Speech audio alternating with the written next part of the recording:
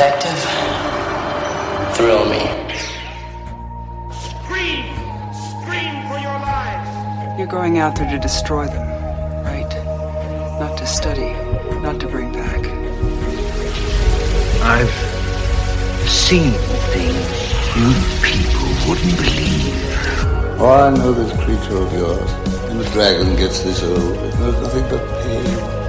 Scientists are saying the future is going to be far more futuristic than they originally predicted.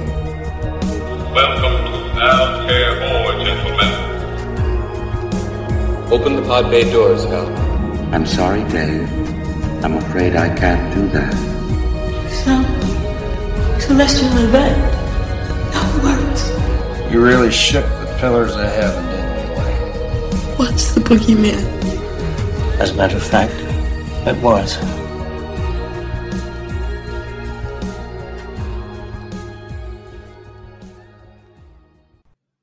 Hello, everyone, and welcome back to the Phantom Galaxy. And actually, this is the Illustrated Fan, the podcast within Phantom Galaxy. I'm your host, Nathan Barble. I'm joined by my co-host, Dave Becker. Dave, how are you doing tonight? I am doing great, sir. Thank you so much. And here it is, October. This is the month. This is the month. Yeah, yes. This is our the month that every horror fan and every fan of the supernatural and I'd say cold weather, but here in Baltimore and in PA, we're just now getting weather that even feels remotely like fall. Yeah, just now we're getting weather where we wake up and we're like, oh Jesus, what? Yeah, and it's like air. It's more than the middle. It's beyond the middle of the month. But yes, yeah, we got a little bit of a late start with Phantom Galaxy getting our Halloween episodes, but we're in full tilt now. We've had Strange Frequencies, and we also had an episode about Indonesian horror, and now we have our episode, our Halloween episode. It's fun because I think we're officially now into episode 6. Yes, we've now had 6 Illustrated Fan. It's been a lot of fun, and we just the last one we did was a lot of fun. We did the Bakshi episode, yes, and we've covered Batman, and we actually brought a guest in tonight for tonight's episode. I'm super excited because it's the only, not the only. Usually he shows up 10 times, but on most of the other podcasts where he appears. But we're gonna bring in Greg Bench. Greg, how are you tonight? I'm doing well. I'm glad to be here. Yeah, we're glad to have you. And Greg is Greg's been on Phantom Galaxy a couple times. Greg, you are one of the guests on our highest ranking episode at this point. Was the best horror movies of 2020. The episode that we did, I think the last time you were on, if you remember that. Well, that's good that I have that kind of a record. So that's good. Yes. You're I think you're also in the top 10 with the camping episode. Remember we did an episode about camping horror, I think. Greg, you're up for that, so that was a lot of fun. But we decided to have Greg on because we were thinking of having a phone-in line. And we figured, you know what? It's just Greg's going to be probably dominating it anyway, so let's just bring him in for this episode. Well, with the only and longest voicemail we received for this mini podcast came from Greg in the first episode. Greg had an episode before he had a voicemail in before we recorded a single episode, so we had to have him in at some point. And actually, I'd love to have Greg back at Greg. The one that we definitely have to get you in for is an episode about Saturday morning cartoons. So that is happening. But I thought it would be really fun because Greg, and if you want to talk a little about, are you doing this year? I know previous years you do a pretty intense lineup to Halloween, don't you, for horror films? Oh yeah, yeah. I'm trying to think of what number I'm on. It's been kind of a slower year for me this year, and I really have no understanding why. But let's see, today's like the 19th. I think I'm tracking just about 1 a day. Usually I'm about 2 a day, but this, again, I don't know. It's just been an off year. But yeah, I'm like at number 24, 25, and just a lot of standards. I've watched Halloween 4 and Halloween 5, Halloween Kills, golly, a lot of 2021 movies. I watched this turd of a film called Sharks of the Corn. It was recommended by Ashley Pinkard, and Oh, Sharks of the Corn. How could that have gone wrong? What could have possibly? It is. It's not the worst movie I've seen this year. And I called into LOTC about this for 2021 because I'm like, everybody's going to be talking about their favorite movies or the best movies. Well, I was covering the crappy ones, and it was Sharks of the Corn, and literally it's a ripoff of, well, Jaws is obviously the first one, and it's just bad. And you know, I've never thought of Jaws meets Children of the Corn exactly as a movie. But I mean, they rip off lines, and then it goes completely off the rails, talking about Stonehenge, and it's. I've seen zero budget movies before.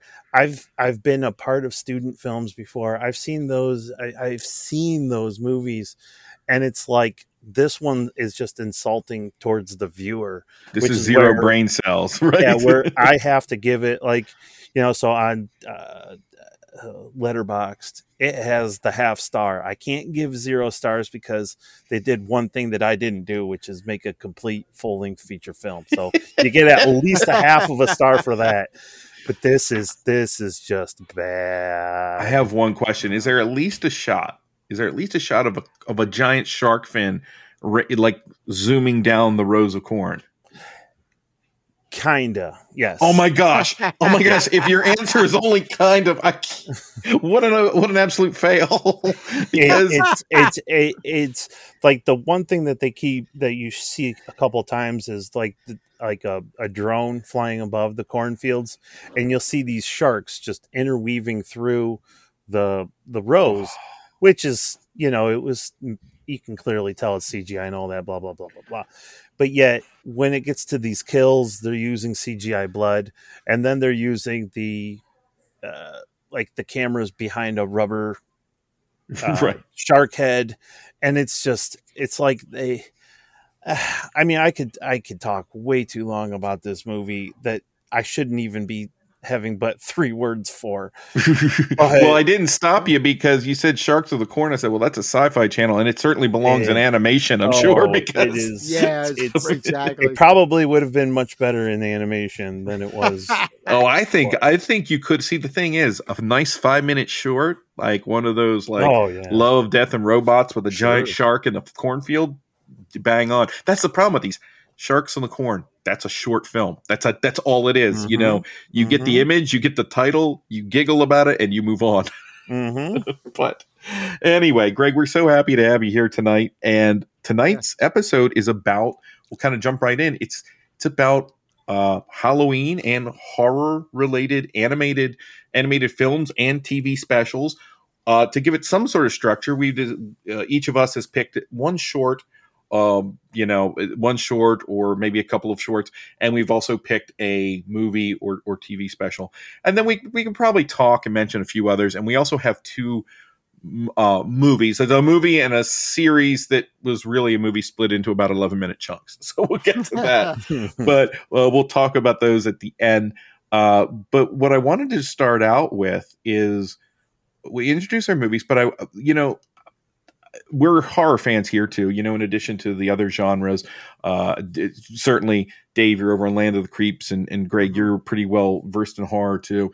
And I don't know about you, but certainly growing up and coming up into horror, when I wasn't as brave or as maybe indoctrinated into all of it, the flashes of horror and the flashes of the creepy, the things that got me kind of hooked on the genre, even before I was watching things like the Universal horror movies, most of the horror I was exposed to probably came through some of these creepier animated films or TV specials, where I was dipping my toes in, were things like, to me, one of my earliest horror images that I can think of outside of the Wicked Witch from The Wizard of Oz was The Legend of Sleepy Hollow, the Disney one with Bing. Yep.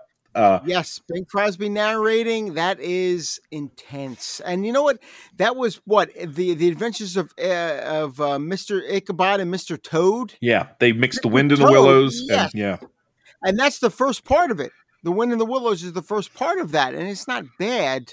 But what you remember is that Ichabod Crane You know, that is so creepy. It really is. That's my first memory too, as well. Yeah, and that imagery of when he throws the flaming pumpkin down the bridge to hit Ichabod, because he can't go beyond the bridge, so he's not thrown the pumpkin, which is an image from the actual story. You know what's funny is, and I love Tim Burton's Sleepy Hollow, which comes out later in 1999.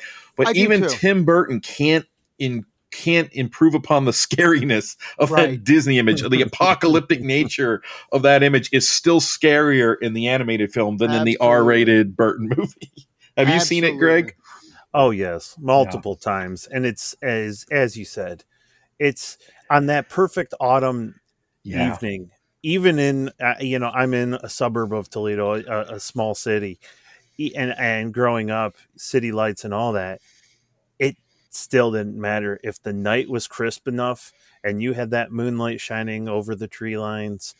I swear, if I would have heard anything that was remotely close to a horse, I probably would have pooped my pants as a kid, looking for that jack-o'-lantern, because I was just my imagination is what ran me as a kid. So seeing all that imagery, even in cartoons, it carried over into my real life all the time. Nice. So it's a classic. It's classic 10 times over.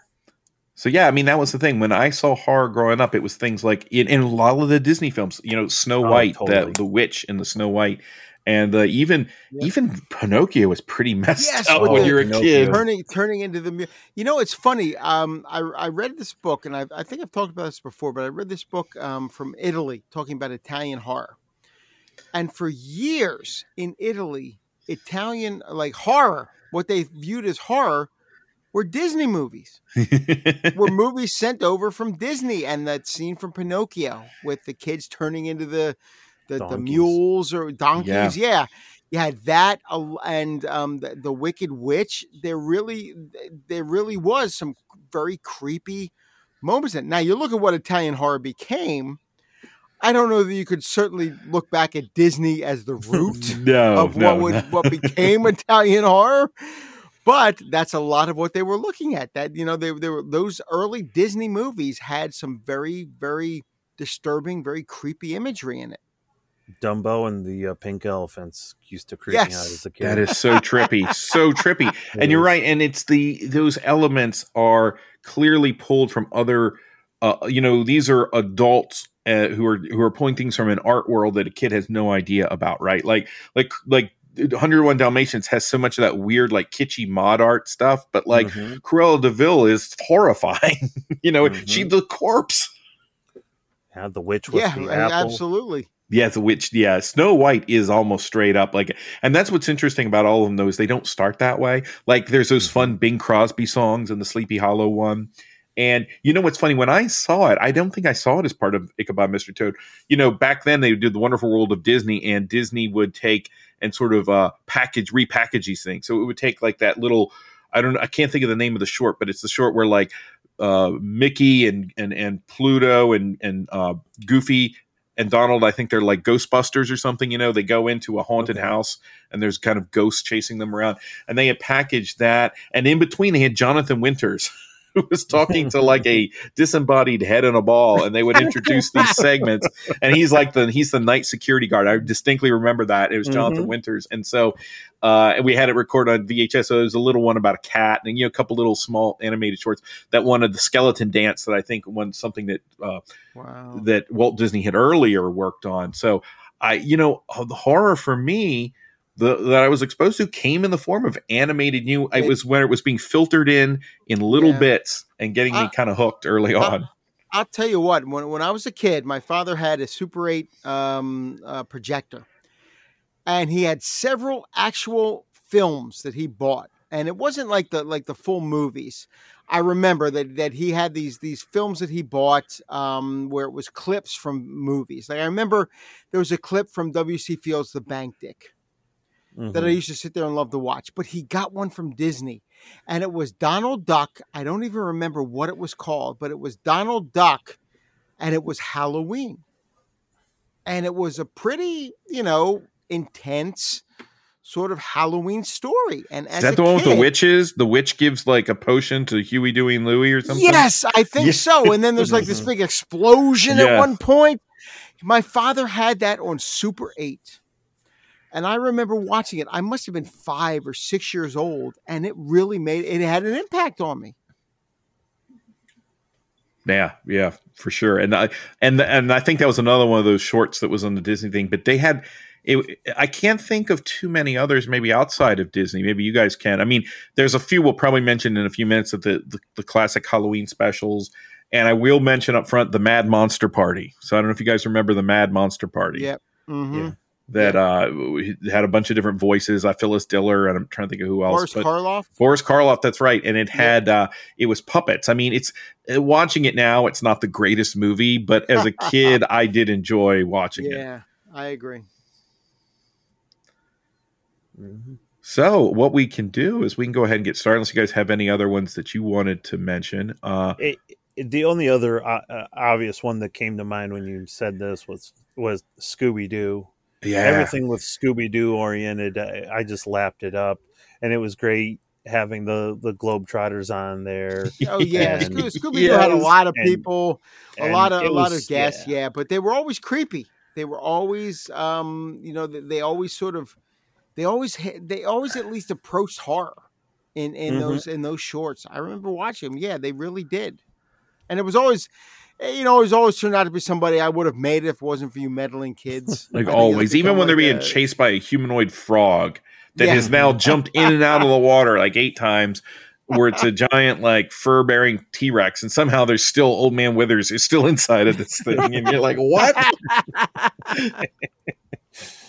Every time. But no, Scooby-Doo is a good call. And Scooby-Doo actually has a series of, as I go back and try to show them to my kids, in the 2000s, a point when I probably wasn't watching that kind of stuff regularly, they did a couple of movies, like animated movies, I think, for Cartoon Network. And some of those are not bad. They're actually pretty decent. Yeah. So they're better actually than the live action or the animated film that came out last summer. It would not have taken much to beat the live action. Yeah. Let's be honest. Well, in fact, last 2000s. Yeah. It seemed like a fun experiment. And the movies, to be fair, compared to some of the similar movies that came out at the same time, like those Alvin and Chipmunk movies and stuff, those Scooby-Doo movies are a little bit better. They have a fun let's be cast. Honest, Matthew Lillard is the quintessential Shaggy. So much so. He's perfect. He's so much so that last year they had one called Scoob that came out, but then they had another one that came out, and Elvira and Bill Nye lent their voices to it. Bill Nye, the science guy. And they... Matthew Lillard was voicing Shaggy. Yeah, he should. He is the quintessential Shaggy. He was the best part of those movies. He's almost like he was the embodiment of Shaggy. He really was. Though I did like Linda Cardellini as Velma too. It was a good call. Yeah. But in fact, that whole cast was fine. They just needed to write a better movie. But exactly. You can't go wrong with Scooby-Doo in animated form, and Casey Kasem. God rest him. But fun stuff there. So how about let's go to our shorts then. Greg, what is your short film, or even like if it's a half-hour TV special, that's fine too. Which one did you pick for this? I went with the classic 1985 Garfield's Halloween Adventure. Yes. And this thing is free streaming on YouTube, and it actually has a fairly decent transfer. I was pleasantly surprised. I thought it was going to be really bad, but it was half decent. And I mean, it's just cute. It's Garfield come to life. And I'm the same age as Garfield. So he was he came out in 1978. I was too young to remember him, but by 1985 he was a household name, and they gave him this wonderful little animated special. And basically it's Garfield and Odie, and there's some musical numbers in it, and they go out to do some trick-or-treating, and they're both pirates. And it's just great watching Garfield dressed as a pirate with a little peg leg. And then they get stuck on a boat, and they're going down the river, and Odie, of course, loses the paddles. But they go to this mansion, this island mansion, and the caretaker is there, and the caretaker tells them about this curse of the island and of the general area, about real pirates and pirate treasure and all this. And so the caretaker then takes off with their boat, and at the stroke of midnight, very similar to The Fog, these apparitions appear. And as for being a child and being at 7, because I remember it was not on Halloween, it was right around the Halloween time, so I was glued to that tube because, again, my brother was a huge Garfield fan, so he was a household name for us. And there's moments in this movie, in this little short, because it's only about, standard like 22 minutes or something like that. 24 minutes, whatever it was. I think in the 80s they were still like 23, 24 minutes. They still weren't jamming the commercials in as much. But it was spectacular. And I mean, it's nothing great, but it's great to revisit it. I showed it to my kids. They kind of had a giggle and a laugh, more for my amusement, because they're just not into the stuff like I am, but that's okay. Bless their little hearts, but they amuse me. But it's a cute and it's a fun one to revisit. So the instant that you said it, I was afraid somebody else was going to pick it, but I was glad that I got to pick Garfield's Halloween Adventure. Have you seen this one, Dave? No, I got to be honest, I did not. I mean, by 1985, what was I? I think I was. You might not have been. I think 16. I was a junior in high school. I don't think I've ever seen this one, but you know what? I was a fan of Garfield. I used to read the comics, Jim Davis's comics all the time. So I'm surprised I haven't seen it. This one's really fun. And Lou Rawls around this time was doing the songs for the Garfield. So Lou Rawls does a couple of really fun, like Halloween related songs. When Garfield has that peg leg on, he before he leaves to go trick or treating, he walks over and stabs it into a slice of lasagna on John's plate and then walks off with it. On the thing. What's interesting though about that story, so with the main story that they're engaged in is a legitimate like horror story. Like there's no blood or everything, but it looks like the caretaker looks like he came out of EC horror comics. He's sitting in this old gnarled chair, creepy. And he's got one bulging eye like the telltale, the telltale heart, and he's leering at them. And then when the goat, I mean, this is basically the plot of Pirates of the Caribbean, the film. I mean, it really is. Like these ghost pirates who are cursed come back after this treasure, and they legitimately are phantasmal pirates that chase Garfield and Odie through this house. And I mean, they like the weird phosphorescent lights coming up in the window and the skeletal hands. And I mean, that part's a legitimate kind of horror story. It doesn't last for very long. Last year, in fact, it popped up my Facebook feed. I showed this to the neighborhood kids who are all a little bit younger, and they got freaked out. So it's a good one. And I think in the 80s, they were pairing it with the tried and true classics. There's one, I'm not going to steal anybody's thunder, but there's one that's the tried and true, Halloween cartoon. So I think I saw the Garfield one because I was watching the other, and then it kind of stopped and went right into this one. But this is, it's really good. It's really funny. And it's got, who was Garfield's voice? It's funny because it's not coming to me. Greg, I'm sure you know. Oh, Lorenzo Music. Yes, Lorenzo Music. Yes, the guy who did the he was in the what was that? Was it Rhoda or he was the oh God, the guy on the loudspeaker every time they talk. I can't remember what it was. He was one of the either Rhoda or Phyllis. I can't remember what the show was. Oh, I know what you're talking about. Yeah. I can't think of it. I think it was Rhoda. I think it was with Rhoda, and he was the guy on the loudspeaker. Yes, like he worked at the front desk or whatever the hell it was. I can't remember exactly, but it was him, and it's almost like it's the same voice. Like he didn't even try to change his voice from one to the other. And the funny thing I always remember about Lorenzo Music is interesting is Lorenzo Music went on in the 80s to do, after the Ghostbusters came out, they had this cartoon, The Real Ghostbusters, and he voiced Peter Venkman, the Bill Murray character, which of course Bill Murray comes around and repays the favor by voicing Garfield in 2 films. Exactly. So I always thought that was a pretty cool thing. Right. But yeah, it's totally worth seeing, particularly if you have kids. And maybe they've not been exposed to Garfield, because I'm sitting here thinking, you know what? Like, it's not like there are, as far as I'm aware, there's not a lot of new Garfield content coming out unless they've got a new series somewhere I'm not aware of. But that's awesome. No, so Dave, I'm not offhand.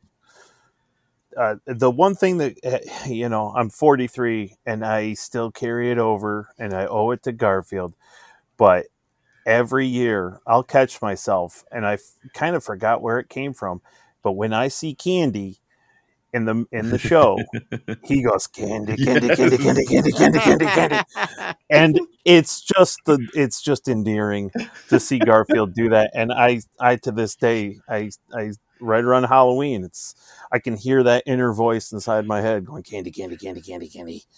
So thank you, Garfield. You know what my kids latched onto? There's a clown in there, Binky the clown, right? Oh, yeah. And he says, like, children, do you want to grow up to be worthless? That's my children go around saying, do you want to grow up to be worthless? I was like, please don't give any of your classmates the idea that you're hearing that from your parents.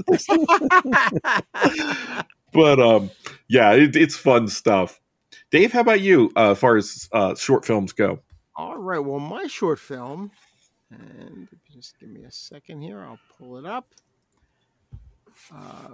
For my short film, I'm going all the way back to the year 1966. And it is the Charles Schultz, I guess, penned, Bill Melendez directed. It's The Great Pumpkin, Charlie Brown. Now, what's interesting is this was the follow-up to A Charlie Brown Christmas from 1965. After that one became such a success, the executives got together, TV execs got together, and they started hounding Schultz and Bill Melendez for another Peanuts Gang special. So they got together and they hammered out the details for It's the Great Pumpkin, Charlie Brown, which hit the airwaves a year after A Charlie Brown Christmas. And it's kind of it's an interesting. There's several stories going on here. You have you have Charlie Brown, and Charlie Brown. He gets invited to a Halloween party, and he's going trick or treating. But you have the story of Linus Van Pelt, Lucy's younger brother, Linus. He wants to meet the Great Pumpkin, who, according to legend, visits one pumpkin patch each and every Halloween, the most sincere pumpkin patch. And he delivers toys to all the good boys and girls in that area. And he's joined by Sally, who is Charlie Brown's younger sister, and spends all of Halloween, the entirety of October 31st, Halloween night, sitting in this pumpkin patch waiting for the Great Pumpkin to arrive. What I liked about this is another TV special. It's about 25 minutes, but there's a lot going on here. The story of Linus and the Great Pumpkin is just part of it. You have Charlie Brown going out trick-or-treating with the gang, and he's wearing this sheet that has tons of holes in it. I don't even know if they really explain why the hell all the holes are in there. But he's walking around as a ghost with like 18 or 20 eye holes throughout the entire costume. And every time he goes to a house, everyone's talking about what they got. Oh, I got a candy apple. I got a, Charlie Brown, I got a rock. Yeah, every place I got he goes, rock. Charlie Brown, I got a rock.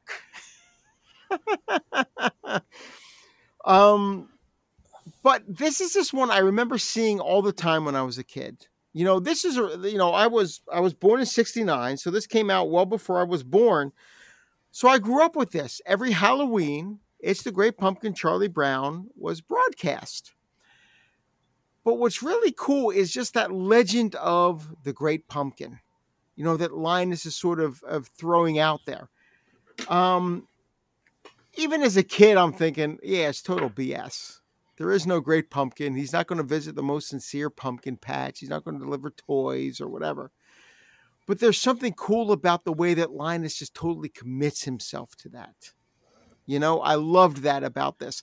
How he's just totally committing himself to the existence of this great pumpkin. And like I said, there's a lot going on. You once again get Charlie Brown trying to kick the football that Lucy is holding for him. You get Snoopy, a really cool sort of side story of Snoopy as this in his Sopwith World War Camel. Flying Ace, right? Yeah. World War I Flying Ace in his Sopwith Camel going after the Red Baron. You get that side story. There's a lot going on here, but yet it still works as a Halloween special. Now, over the years, they'd make a lot of holiday specials. Charlie Brown did. They did Thanksgiving with the Charlie Brown Thanksgiving from 73. They did Easter. It's the Easter Beagle Charlie Brown. Valentine's Day. Even Arbor Day. Yeah, they made a Charlie Brown special. It's Arbor Day Charlie Brown. I don't think there was a holiday that passed that Charlie Brown didn't have a special for. I wish it was called It's Arbor Day Charlie Brown. But a Charlie Brown Christmas and It's the Great Pumpkin Charlie Brown, I think, are 1-2. I kind of like It's a Charlie Brown, the Charlie Brown Thanksgiving.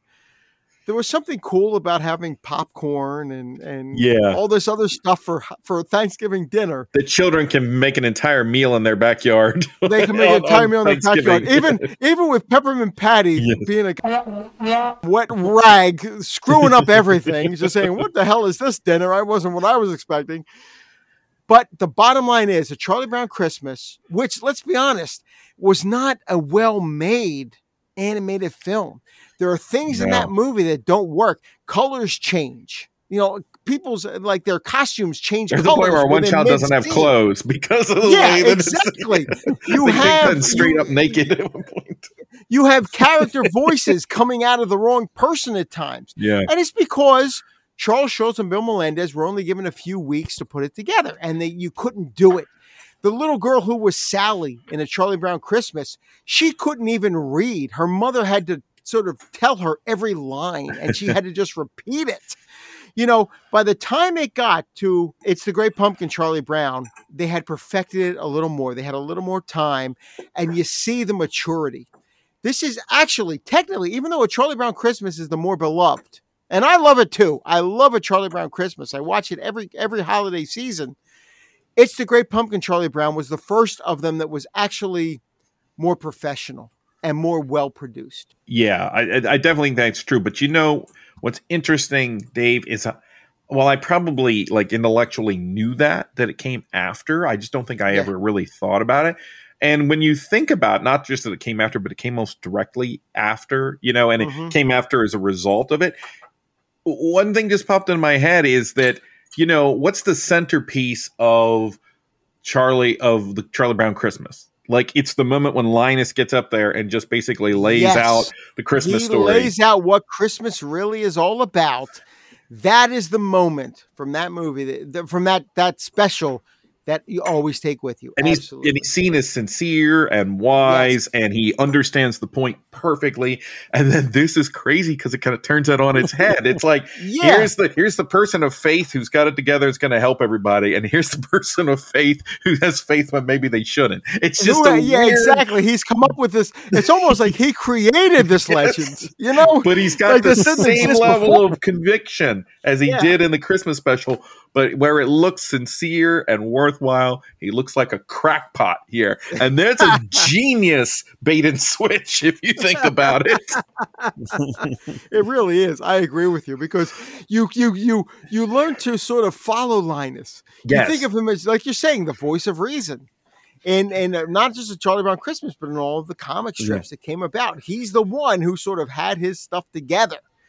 But in this one, you're like the Great Pumpkin, the most sincere pumpkin patch, sitting in a pumpkin patch while everyone else is out getting candy. You're like, Linus, you're off your rocker. What the hell are you talking about? And somehow, though, the only person who has a worse evening than Linus is Charlie Brown, who's with everybody the entire time. And this when you really realize, you're like, oh my gosh, this is like, this poor kid is like a 10-year-old and he's balding and he already has a beer gut and nobody wants to be with him. And he's got those holes and they're drawing that pumpkin on the back of his head, the jack-o'-lantern thing. And it's just, and it basically, it ends with an existential hangover. Like the next morning, it's like they're rested against the gate and Charlie Brown wants to know why the universe is against him. And Linus wants to know, about the Great Pumpkin. Well, it's funny because Charlie Brown kind of says, oh, he's crazy with this Great Pumpkin, and Linus just launches into him. Yeah. Crazy? No, next year will be the year, and that's how the special ends. He was like, I've learned never to discuss religion or the Great Pumpkin with right people. Politics, religion, and the Great Pumpkin. I never talk about them with other people. It's seen as such a cute special, and it is, but the most Halloween thing about the episode, I mean, they go and they go to the Halloween parties and everything, but the most interesting thing about the Halloween episode is the flying ace thing, because it's the whole pretend like he's creeping through those autumn fields. That's where you get the autumn, the really good autumn imagery and the feeling of what it is when you're a little kid and you dress in this costume and you're not just wearing a costume and getting candy. You are for a night. You're that person, you're whatever. Yes, I agree. And that was really that. You're right. I really love that sequence. The stuff with the stop with Camel and Snoopy and the Great and the Red Baron. I love that. I really think that's great. But this is really a special but you see that it's more than the Christmas special. When it got to It's the Great Pumpkin, Charlie Brown, you see the 3 to 4 panel Charles Schulz daily cartoons. You see, because you see them there. You see Linus writing his letter to the Great Pumpkin and someone coming in and saying something and then him sort of having a final little joke at the end there. You see the 4-panel Charles Schulz cartoons in this one more than you did in the Charlie Brown Christmas special. I just don't think they had enough time making the Christmas special to incorporate them. In this one, this is Charles Schulz. It's like a series of 4-panel Charles Schulz cartoons, his daily cartoons that he put in the papers, stringed together. Yeah, and it's really good, and it's so much fun to watch. And I love too when he gets his little sister, Charlie Brown's little sister, and she's like, well, she wants to believe in it because she wants to get something out of it. She was the one in the previous Christmas special talking about, I only want my fair share. I only want what's coming to me. I only want my fair share, right? So here she is willing to hang out in the pumpkin patch for the Great Pumpkin. She's not too happy at the end, though. No. Well, because once it's over, she's not too happy.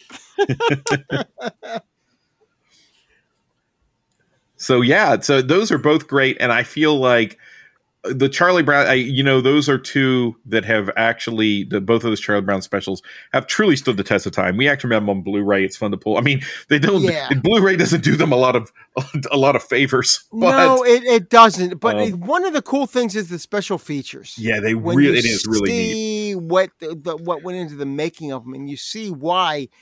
When they made the Charlie Brown special, both Charles Schulz and Bill Melendez and everybody involved said, oh my God, this is a freaking disaster. It's not going to go anywhere.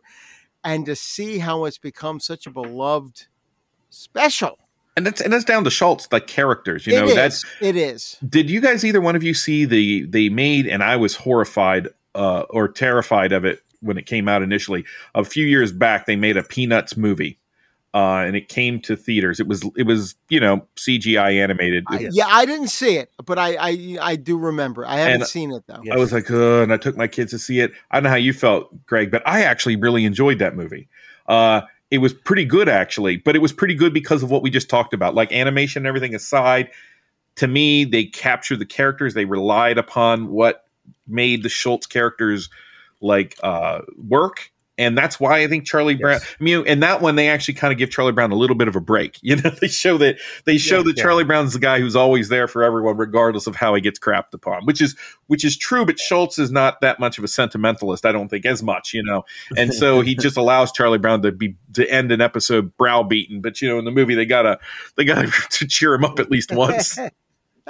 Yeah. And with the little redhead, you know, he finally gets to interact with her a little bit. But it's a good movie. But I mean, I guess the takeaway there is it's those characters and his sense of his understanding of kids and of people, you know. It's just you as an adult, you can watch that and pick up on things, and it's just great. You know, why did Charlie Brown cut 70 holes into his thing? And why is it always him? Yeah, why is? And they never explained it. Why? Who the hell had a rock in their house? Everybody had a rock in their house to throw into his bag. Well, that's the existential thing, right? It's like it's like Charlie Brown's coming, grab the rock. Right, exactly. Oh, here's the look at this kid's costume. Let's just throw him a rock. Yeah, well, that's kind of this idea that the universe is actually a lie. You know, he's worried about the Great Pumpkin. Meanwhile, whatever deity is out there is just throwing rocks at Charlie Brown. Exactly. As much as crappy a night as Linus and Sally had, you're right, Nathan. It was not as bad as Charlie Brown. Yeah, Charlie Brown had a pumpkin drawn on the back of his head. And he got nothing but rocks in his bag. Yeah. So I think that's pretty fun. Yeah. So we'll switch gears just a little bit. And the movie, I chose a series of shorts that in altogether add up to only a little bit over an hour. But and really, you could take any one of these shorts and watch them individually. So that's kind of why I chose this. This is going to lean a little bit more towards horror. This is Raul Garcia's Extraordinary Tales. It came out a couple years back in, I want to say 2015. And Greg, have you seen this one? It's an anthology of Poe stories. And they are narrated. Some of them have even been are using older narrations, because what 2015 movie is going to give you Bela Lugosi and Christopher Lee, who I think passed either passed that year or a year or so before. But at that point, I think Christopher Lee was only doing heavy metal Christmas albums. So, you know, wasn't narrating any Poe stuff. So you've got Christopher Lee narrating Fall of the House of Usher. You also get, you also get Guillermo del Toro narrating the Pit and the Pendulum, which is really cool. And Bela Lugosi does the Telltale Heart, which is really cool because you hear that it's got that old crackly recording, but it's pretty neat. And there's a couple others. I think there's also one that Julian Sands, the Warlock, you know. The Warlock or the spider expert, the spider expert for Arachnophobia, the Phantom of the Opera, if you really want to do a deep cut. Yes. If you want to go, was Argento. But and he did the Facts in the Case of M. Valdemar, which is narrated by Julian Sands. But so then what's happened is there's a wraparound story that's not all that effective, that has kind of weird kind of CGI animation, but every short is animated in a different way. And some of shorts are more effective than others, but they're all very sort of avant-garde, I would say. You know, there's no one short that looks exactly like the one that came before it. And the best ones are the ones that I think that go for something that's kind of very stark and you know, a different sort of visual tone. Because when they do Telltale Heart, the one that Lugosi narrates, I think visually that might be one of the most interesting. You know, it is, it has the scratchy audio, but then it's the blacks and the whites. And it reminds me, one of my earliest memories of the Poe story, The Telltale Heart, was reading it in one of those Classics Illustrated books, you know, the little ones that were done almost like a comic book. And it was done with those very contrasty, almost noir blacks and whites. And that's what's happening in this short film. And it's all animated. And you've got that creepy, crunchy sort of Bela Lugosi soundtrack rolling.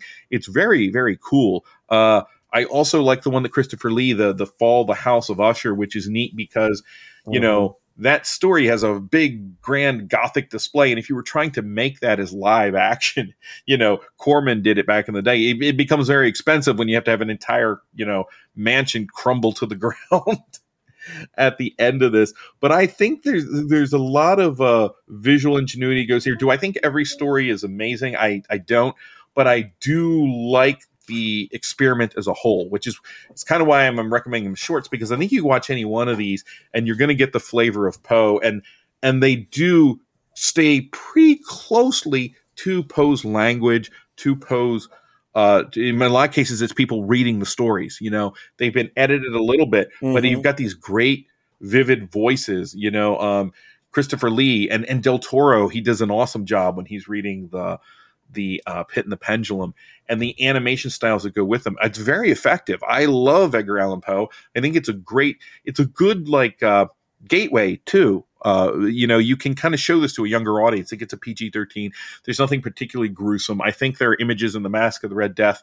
There's a few like sexual images, but nothing extreme, you know, that I think that, you know, there may be some party goers who aren't wearing clothes in the background or something. But largely, I don't think this is anything that would be particularly offensive or frightening, excessively frightening, creepy, but not excessively frightening. I think it's very well done. As a huge fan of Poe, obviously, you know, being here in Baltimore, I love this. I think this is a really cool experiment. Again, not every one of I don't think it's quite a classic. It might have, you know, they probably could have added a little bit more imagination. I also want to mention the Valdemar one that's voiced by Julian Sands.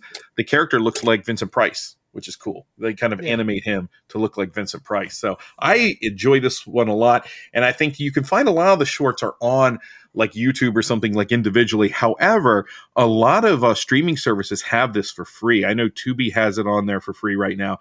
You see it on Tubi. I think you can see it on Amazon, maybe. Peacock. Yeah, Peacock's got it. So I like it a lot. Have you guys seen it? I've seen it, and I'm with you. You know, I loved that the Telltale Heart with Bela Lugosi.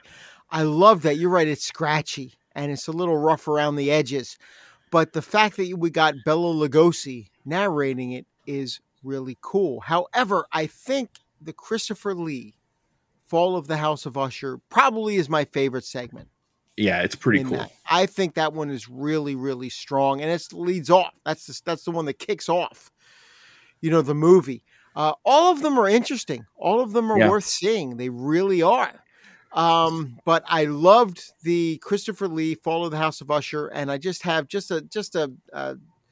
I'm just a big Lugosi fan. Me too. Yeah. I just love Lugosi. I always did. I think Karloff ultimately was the stronger actor, but Lugosi gave his all in every. It didn't matter how crappy. And Bela Lugosi meets a Brooklyn gorilla. I was about to say the exact same thing here. He gives everything he's got in that movie. What he had left. Yeah, in those crappy Ed Wood movies, Bride of the Monster and Glen or Glenda. You see, I can still remember some of his lines from those movies. Oh yeah, you know. Pulls the string, and they mock that. They mock that in Ed Wood. He's like, reviled, hunted, chased from my country, but I will have my revenge.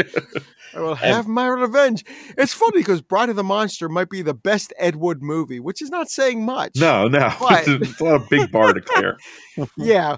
But Lugosi always gave his all, and you hear it in the Telltale Heart, in him narrating that in this one. I think those first two, I think, are the best. Yes, they're excellent. And again, the one that Julian Sands does is cool too, because while you don't have the voice, you got the image of Price, and so you get Price and Lugosi and Karloff and the Guillermo Karloff, excuse me, Lee. Yes, yeah, and that was cool because you hear it. I'm like, wait, that's Guillermo del Toro reading that story, and that's it's just them bringing Poe, you know, and you know, you said Baltimore. Here in Philadelphia, that's they have the Edgar Allan Poe house, where I went down there with my brother and my mother one time, and we toured it, and they took us in the basement, and they say, if you read The Black Cat, you can see how he was inspired by this basement, and it shows you things where he wrote The Black Cat in that house, and he was inspired by that basement for some of the scenes, and it was really cool to see that. Dave and I've talked about this before, but and this is off the topic of animation, but go see, if you're hearing this, check out the Masters of Horror episode, The Black Cat, with Jeffrey Combs playing my Edgar all-time favorite. That is my favorite. Directed by Stuart Gordon. Absolutely, it is awesome. The best one. It's amazing, and it got it kind of scored Combs a gig playing Poe, you know, beyond that episode too. Oh, he was great. Yeah. And the scene I always remember in that where he talks to the bartender about, hey, he can stand on one finger. Yeah. I don't want to give it away. Yeah. But I love that. And you know, it shows you Poe. It shows you Poe's strengths and it shows you Poe's weaknesses. Yes. Yeah. In that Masters of Horror. It shows you how his alcoholism and his the way he just couldn't handle money. It's far better than that the Raven, that movie, the big budget movie that John who was it? John Cusack. John Cusack was. That wasn't necessarily a horrible movie, but I think that was a very surface level thriller that just happened to have Poe. I think you can get a lot more out of the Masters of Horror, the Black Cat, than you probably could out of the Raven. I agree with you. But this is a good sampler platter, particularly if I showed it to my kids. It's a great kind of gateway, particularly if someone's like, I don't know about Poe, a lot of his stuff, it may not be as appealing initially to people who don't, younger audiences who don't know him and are used to something either being a little bit more in your face scary or something like that. This is a great sort of way to introduce them. My daughter was very fascinated by this, and a great way to introduce them to Lugosi and all these other guys if they don't already know them. Right? If you're a horror parent like we are, the kids probably already know who Lugosi is. My daughter's like, that's Dracula reading that, but it's a good one either way. So let's move into talking about the movie. So we each picked a movie. Dave, I'll start with you this time. Animated horror or something for the holiday, for the season. What did you pick? All right. Well, the movie I went with is a 2009 film from Laika Studios. And their first movie that they released, it is a film called Coraline. Now, I watched this movie again tonight. This was recommended. I just want to throw it out there. It was recommended by my coworker, Christian, who is actually he's becoming an animator. He's studying to become an animator. He's going to school for it. And this is one he said that always scared the hell out of him. Well, I got to tell you, there are things in Coraline, I think, and we're going to talk about another Laika film tonight. But there are things in Coraline, I think, that are more terrifying than anything they've done since. Yeah. Without a doubt. Just to set it up, and this is again from 2009, it was directed by Henry Selick. Yeah, Nightmare Before Christmas. Nightmare Before Christmas, James and the Giant Peach. He had a lot of other films that he did. Monkey Bone, but no one's counting that. Right, yeah, right.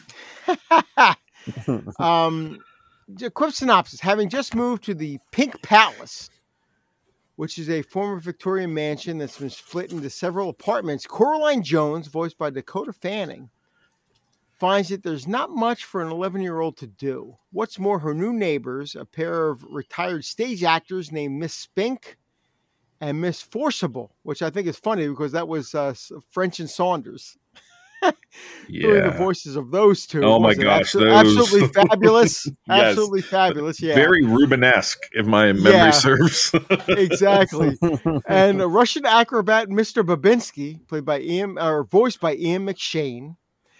You know what? I just can't hear Ian McShane. I can't see Ian McShane without thinking of two things: Sexy Beast from 2000 and Deadwood. Yep. Those are the two things when I think of Ian McShane, I think of. And he voices Mr. Babinski, another one of their neighbors. They're very peculiar, and they don't make for good company. Even Wyborn, voiced by Robert Bailey Jr., who's a kid who lives nearby with his grandmother, they're not much of a companion for young Coraline. And her parents, voiced by Terry Hatcher and John Hodgman, are so engrossed in their work that they don't have a lot of time for her. Coraline's sort of this young girl. She's angry, and you're not really sure why she's angry until you see her interact with her parents. And you see how they just don't really have any time for her. And they're just kind of like, leave us alone. We're working. Both of them are writers. They work on a catalog about plants or seeds or something. And they don't have a lot of time for her. Well, they just moved to this new house, like I said, the Pink Palace, and young Coraline is sort of exploring. She finds a small door covered over with wallpaper that, when it's opened, leads to this fascinating world, one that looks like a more interesting version of her own surroundings. She meets here her other mother and father, also voiced by Hatcher and Hodgman, who, instead of working, spend their time catering to Coraline's every need and desire. But there's a stray black cat that hangs around, voiced by Keith David. He's probably my favorite in this movie. I loved Keith David, the way he voiced that cat. Genius casting, too. It really was. And he talks about this bizarre universe, how Coraline's other mother is not as friendly as she appears and is planning to trick her into staying in this alternate reality with her forever. That's what it is. There's something about this movie. There is such a creepy vibe. There is beauty in this film. When she's in that other universe, it's very interesting how they sort of parallel the real world with the other world. The real world is drab. It's rainy. It's muddy. It's dirty. It's not very interesting. But when Coraline goes to the other world through that door, it's vibrant. It's colorful. It's beautiful. There's a sequence where her father's out working in the garden in the other father. Yes. Is out working in the garden and they pull back. What a beautiful moment that is. It's really something special. So you're building up the other world as being better than Coraline's real existence. And you're thinking, hell yeah, go for it. Get in there. And then there's a scene where she angers the other mother. The other mother throws her in this, I don't know, almost like a dungeon type room. And she encounters the spirits of these little children who explain to her, yes, we've been, we were duped. We were pulled into this world thinking it would be better. And she stole our identities. And now we're stuck in this world. This is a very dark. I remember Christian telling me that this movie scared him when he was growing up. And I can see why. Did you see this, Dave, when it first came out, or was today the first time? I saw, no, it was not the first time today. I saw it when it came out on Blu-ray, probably about 2010 is when I first saw it. And it is as beautiful as it is, and as much as I love Laika, and we'll get into that a little bit more later because we have another movie coming up from them. I love what they've done. This movie is disturbing and it's frightening. You have, the other mother, the other father have button eyes. All the characters in the other world have button eyes. And there's just something just very disturbing about that. But the horror goes even beyond that into these little kids who have had their basically their souls have been locked away. You realize that there's just something very sinister in this movie, and I think it captures it perfectly. Even more so, and the next movie we're going to talk about from Laika is probably my favorite. I love it, but I think in Coraline they capture the horror even a little bit more. This is a legitimate horror movie. Like Coraline is a horror story with a horror creature with a antagonist that's every bit as frightening as a Freddy Krueger or a Grimm's fairy tale witch. You know what I mean? Like legitimately, I mean, these kids, their souls are there because they've essentially been eaten. Yeah, they've been spiritually devoured, which is a horrifying concept in and of itself. And yet the movie is beautiful to look at, really is. And the story is compelling. This is based off of a Neil Gaiman story, which that should tell you there, because Gaiman's a wonderful.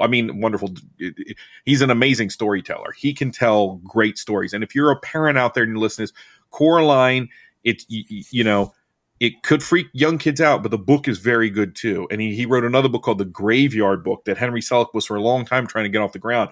It's a shame that one has not been made yet. It's a play off of The Jungle Book, the Graveyard Book. Jungle Book was about a boy whose parents were killed and he was raised by wolves. This is about a boy whose parents were killed and he's raised by ghosts in a graveyard. It will make one day it'll make a fantastic movie, but it would have made an amazing movie, I think, under Selleck in this style. This movie comes out in 2009. I remember seeing it at the theater, and I had one of the worst days I can probably ever remember having. One of those moments when I was like re-examining my career and all these different things. And I had already bought tickets to this movie to go with my wife and my sister. And we went to this movie, and I was like a million miles away. And this movie started, and I was right back. And I was right back to where I was as like a 10-year-old kid. You know, this movie captures that, what it's like when it's raining outside and you're stuck inside and your mind goes to all these places. And, you know, Greg, you were saying your imagination drives you, and sometimes it drives you even when you don't want to take the ride. And that's the thing. When does it get loose? But there's so many wonderful images here. The gravy train, the little train that drives around and brings you the gravy at the dinner table. But then all the parents have button eyes. You know, all the characters in the world have the button eyes. And then the beldam, when you finally see that thing, holy shnikes, that's terrifying. Yeah. And you know, even to the very end, and I mentioned Freddy Krueger, we get some Nightmare on Elm Street kind of imagery there. It's not far off. It's certainly not far off. Yep. The only thing is lacking is the actual blood. You know, I mean, the story goes full horror, but it also goes full beauty. This came out 2009. This was the year I saw this movie actually in 3D, and if they were, you know, 3D is a gimmick that seems to be now on its way out, but at that time, this is the year of Avatar, right? When you go to the Other Father's Garden, which is lit up in neon lights, I think that's more beautiful than anything I saw in the Avatar film. You know, the style of the stop motion is wonderful. Keith David is that cat, and Keith David voiced a series in the 90s. You might remember this, Greg, called Gargoyles. My siblings watched it, and I sat down and ended up watching it with them. It's one that Keith David chalks it up as one of the best things he thinks he's ever done. And it was really well done. And he's a kind of commanding sense in that. It seems like who cast him as the cat kind of saw Gargoyles, because he's great there. Even They Might Be Giants has a song. They write the song, the Other Father song about Coraline that he sings. So there's lots of weird little loopy things. Those people who live in the apartment complex with her are super strange. It has a very Roald Dahl sensibility. Yes, it really does. Yes, absolutely. You're right about that. I was thinking the same thing. It really does. And I love that. It's funny because you see the actual people as opposed to the other. Yeah. It's so cool. It really is so cool the way that, because they're not far off. This is a 10 out of 10 for me. I love this movie. There's for people out there who enjoy this sort of thing. When I saw this, when I read Coraline, it's very similar to this last person you would thought of write children's books, but he's actually written several of them, and they're actually very good. Clive Barker wrote a book in the 90s called The Thief of Always. And The Thief of Always is very similar to Coraline, about a monster who lures in bored children and essentially imprisons them inside of the house. The house and the monster are the same. And it's got a lot of those tones. So if you're looking for something fun, but creepy for your kids, I mean, this is Clive Barker, so there's none of that weird psychosexual stuff that usually shows up. Nobody's wearing anybody's skin. He also did a series called Aberrat, so check those out. But what did you think about this one, Greg? Yeah, for the studio, which we said they knocked it right out of the park, right out of the gate. And the story of that studio is fabulous. But you guys are spot on with all the creepiness that this movie exudes. It's not that I haven't seen it enough is probably my issue. But it's because I've tried to share this with my kids. This one, mine too. They freak out. And it's not my kids, but they're like, nah, button eyes, nope, good. And so, nope, yep. So I'll be watching it, and then they'll be like, "Hey, you gotta stop that, Dad, button eyes." And so, it's been a while since I've actually seen it all the way through without being interrupted. I should just create time, but of course there's always something else that creeps in. But yeah, it's not my favorite from the studio, but it's definitely everything that those guys touch, it's gold. So if you haven't seen Coraline, definitely it's Shout out to one Terry that'll Hatcher creep you too, because I don't think she ever gets any a lot of praise or anything. Oh yeah, she's really good in this. Yeah, yes, she was the best character in this because she's playing basically 3 different characters. Yeah, it's almost that Peter Pan thing movie. when you have in many of the stage versions and even the 2003 version of Peter Pan, where the person who's playing the father is also playing Captain Hook, and you get some of that going on here, which is pretty cool. Yep, I agree. Absolutely, you get the mother who just seems distant and separated. From Coraline, just sort of leave me alone. I'm working. They're like hip Seattle art parents, and they have no time for her. Yeah, to the other mother who's very loving, to this very demonic. I know demonic, but I think demonic. You eat children's souls. You can be a little bit. Absolutely. And she's all 3 of them, and convincing as all 3 of them. And you reminded me of something. It's been a minute since I've seen this too. You're right. The other mother, the other the button eye people in the other world are not the monster. They are the monster's puppets. So they're still kind of people too, which is another level of horror because they're sort of trapped. They're just ciphers. You see that when she has that scene with the father. Yes, so disturbing. And the father's like, "Oh, we can't talk while mother's not here." And you just start to realize, whoa, because initially you're thinking the Coraline, like you wanted her to be part of this world. When you see the way she's relating to her real parents, and she goes into this world, and the other mother and the other father are just so attentive and giving her things. You think, I can see her wanting to be part of this. That scene with the other father, where he says, "Oh, we can't talk while mother is not here," and everything. That's the moment you realize, no, it's when the cat bites the little mouse and it becomes a rat. And then followed immediately by the other father saying, "Oh, we can't talk while the other mother's not here." You realize, no, there's something very, very wrong. Yeah. In this other universe. And that's when you start to see it. And the cool part is that's only halfway through the movie.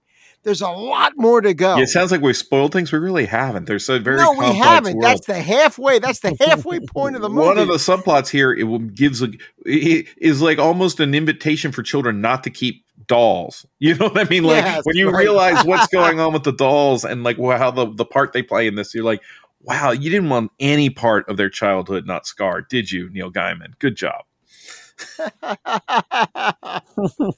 But I don't think it's really a scarring movie. It's a dark fantasy. But it is a horror story. But I think it has so much to recommend it, and it's a good one.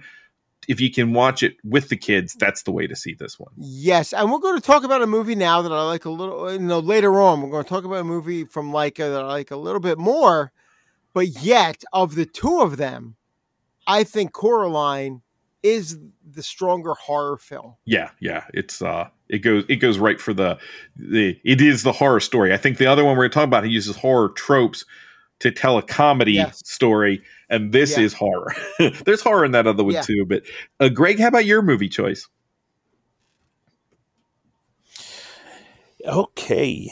I'm going to go with a movie that came out in 2006. And this was a rarity, if I can. In 2006, I was, I don't even know how old I was, 28. And for me to go into a theater and to feel like a little kid again is a magic feeling. And for movies to do that, it did. And I didn't just see this once in the theater. I actually went and saw it 3 times in the theater. And 2 of those times were in 3D because it was so cool. This was during the Renaissance, or I shouldn't say the Renaissance. This was when they brought back 3D. And this movie was Monster House. And when I immediately saw the trailer, I knew this was right up my alley. And I think I even had a private screening I mean, in all honesty, because there was not a lot of people in the theater. It's impressive that you saw it 3 times in the theater, because it came out in the summer of 2006 and it was out for like a hot minute and then gone. Yeah.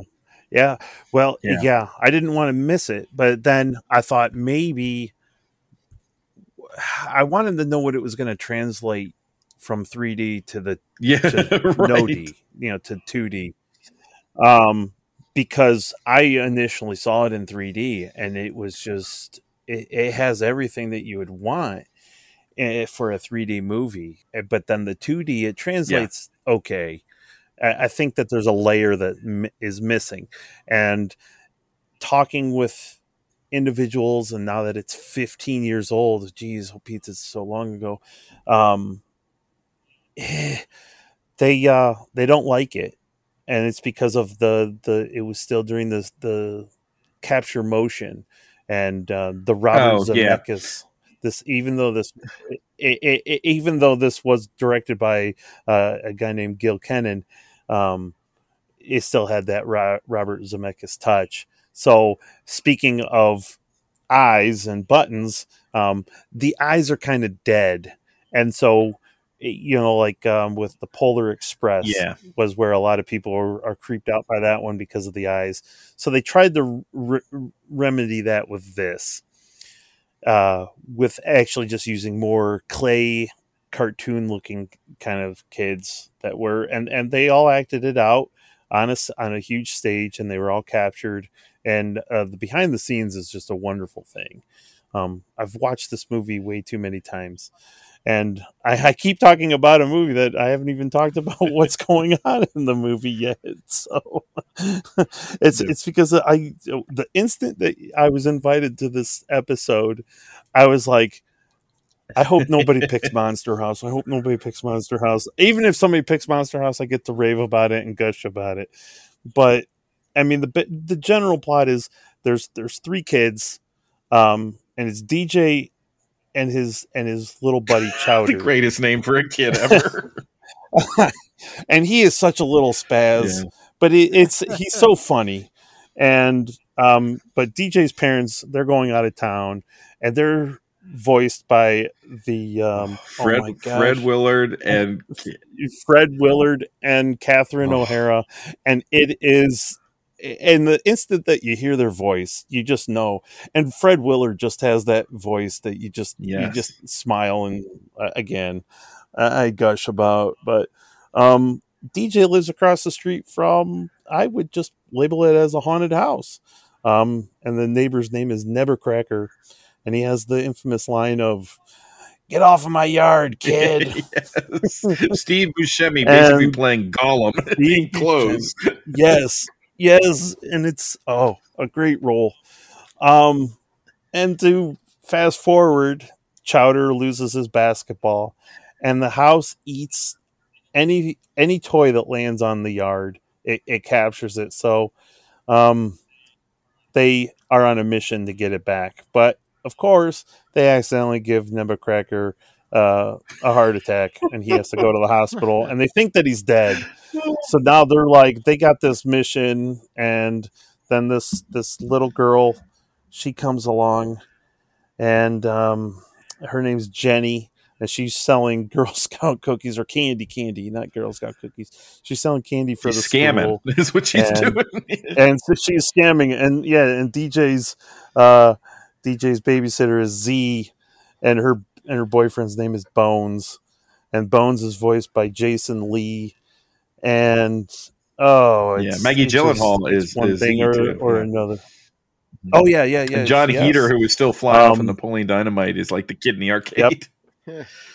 Yep. He's the supernatural expert named Skull, and he's a pizza delivery boy. But in the meantime, he has to play this video game before he can deliver his pizza. And it's just such a. It has action, it has suspense, it has horror. My kids, again, they get very fearful of this one because of the house, but they love to mock Nebercracker, so they'll walk around the house always pulling Nebercracker. DJ, Jenny, and Chowder make their way into the house, and they are bound and determined to solve this mystery. Of course, Nebuchadnezzar comes back in the right amount of time, and he reveals some stories about, everything that is needed about the house, and the kids need to take this house out. So, in hilarious fashion, Chowder gets a hold of a backhoe, mini excavator, or just a giant excavator, really. And of course, DJ has a huge crush on the girl Jenny, even though Chowder also has a crush, and it's hilarity ensues because he's the third wheel the entire time. But again, I have to gush about the 3D, and I would actually, if I could ever have the opportunity to see this in a theater in 3D or a really nice home theater, it's worth it. It's really a neat movie. I wish I could remember who I had a discussion with about it, but when 3D is utilized the best is with fire and smoke and embers and fog, anything that can give a layered. You were absolutely right, and this movie has it all, from the opening sequence of a little girl on a tricycle. The leaves. It's the leaves. Down. We saw this in 3D because we went out the very first weekend it came out, like you. Okay. That leaf comes down, and it has that Tim Burton sort of music, the Danny Elfman style, and that the leaves come down. I had seen the 3D on Polar Express was great. It was amazing. Forget the animation stuff, but those leaves coming down and the little girl on the tricycle and weaving through the town. And then when they're later inside the house, and I was giggling because the line, he says, "Oh, that's the uvula." And then Chowder says, "Oh, it's a girl house." And, but the animation's beautiful. It's another one that's a legitimate horror story. Like, there's a ghost story when they reveal the background story. That background story is as poignant as anything in, like, The Haunting, or whether, it's a classic ghost story, like what's happening there. And it kind of reminds me of The Burbs. I just watched The Burbs. It dawns on me that The Burbs is a movie about kids, but the kids are all 40 years old. And here in the Monster Land or Monster House, it's the same kind of deal. So I like it. I loved it. I still like it. I see what you're saying about the animation. I was a little surprised it didn't catch on, and a big disappointment to me was that Gil Kenan made this movie. They hire him to do the Poltergeist remake, and none of what he brings to this movie is on screen in that movie. Go figure. Yeah. Who knows? But it's this movie is quintessential Halloween for me. It takes place on Halloween, uses Halloween as a backdrop from the origin story of the house all the way to the present day, where Chowder and DJ being at that age of, can I still go trick-or-treating or not? Am I too old? And it's just an endearing last time that these two get to go trick-or-treating, like in the world of Stand By Me or any of those other coming of age movies. This is that last bit of childhood for these kids, because they realize that this way forward they're now going to be adults. And Chowder, of course, makes it a little bit more dramatic with some of his lines that he says, but in a jokingly manner, because I like that you mentioned that, though, because that's one of the things about these stories. Like, Halloween for me was always that, as I started to get older and they came creeping close to, okay, is this the last Halloween you're going trick or treat? More than anything else, it was all that melancholy, because Christmas and things like that aren't that effective. But you get a point of Halloween, you're like, later, and you get older and you have kids, or you watch a horror movie every single day for 31 days. You find other ways to celebrate. But in that, when you're a young kid, is one of those things that has a melancholy the day after. I don't know if it was the sugar crash or eating 32, Reese's peanut butter cups, but there's always a melancholy after that. And a lot of these stories do have that in there.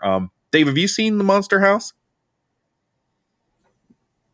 I'm looking up now on, I have an Excel spreadsheet of my viewing log of when I've seen movies. Me to take a shower? And why?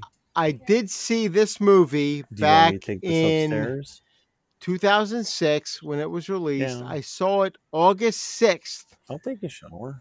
And I haven't seen it since then, so I don't remember a lot about it. But I did see this movie. I took my kids to see it, and my rating is 4.5 out of 5 is what I gave this film. Oh, cool. Yeah. It was like a 4.5, and then you said, okay, out of 5. 4.5 out of 5, yeah. That's what I gave it. And I saw it on... It's funny because I'm looking here I'm looking at 2006, my viewing live from 2006. I saw it the same day that at home I watched 2 movies, Winged Migration and Inside Deep Throat. Yes. Whoa. Yeah. That's a very... Winged Migration is wonderful, by the way. I love Winged Migration. I think it's one of the great documentaries. I love it's a beautiful movie. I don't remember a lot about Inside... I don't remember a lot about Inside Deep Throat. But I actually watched that first.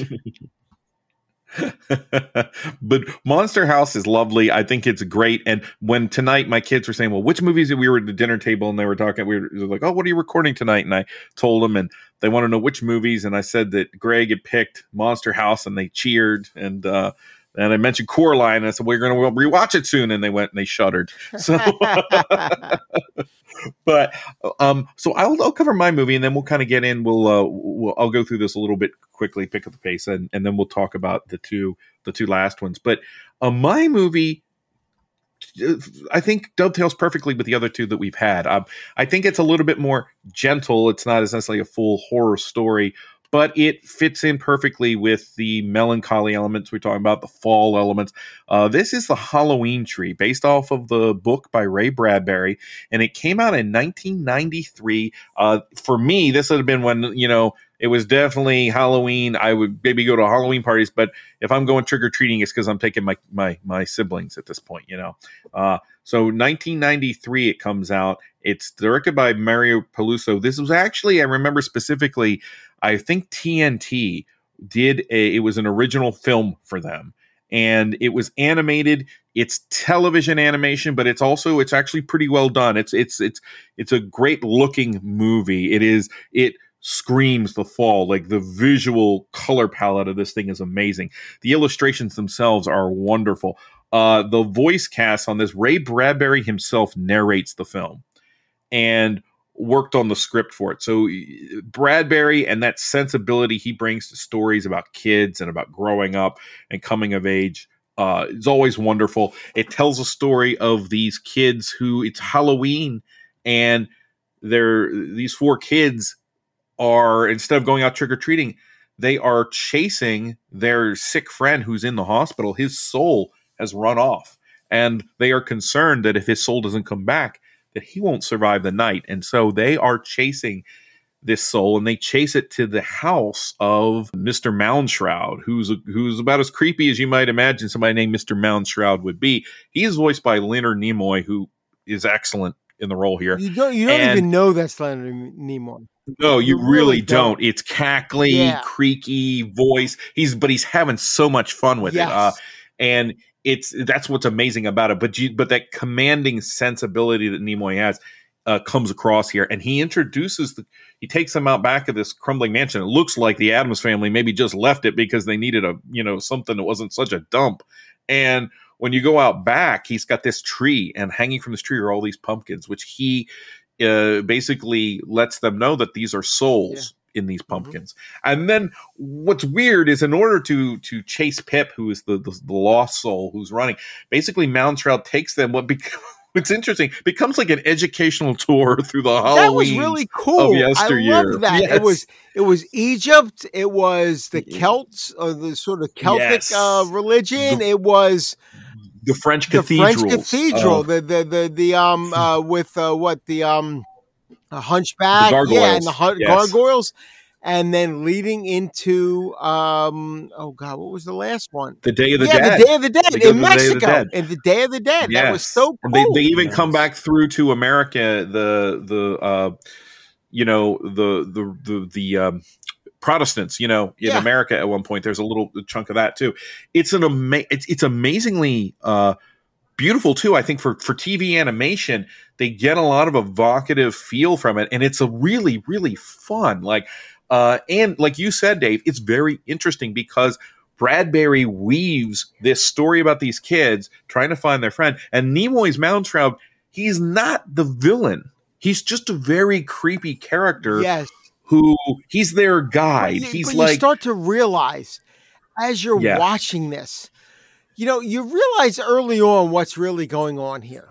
With going after Pip, their friend, who these four young kids.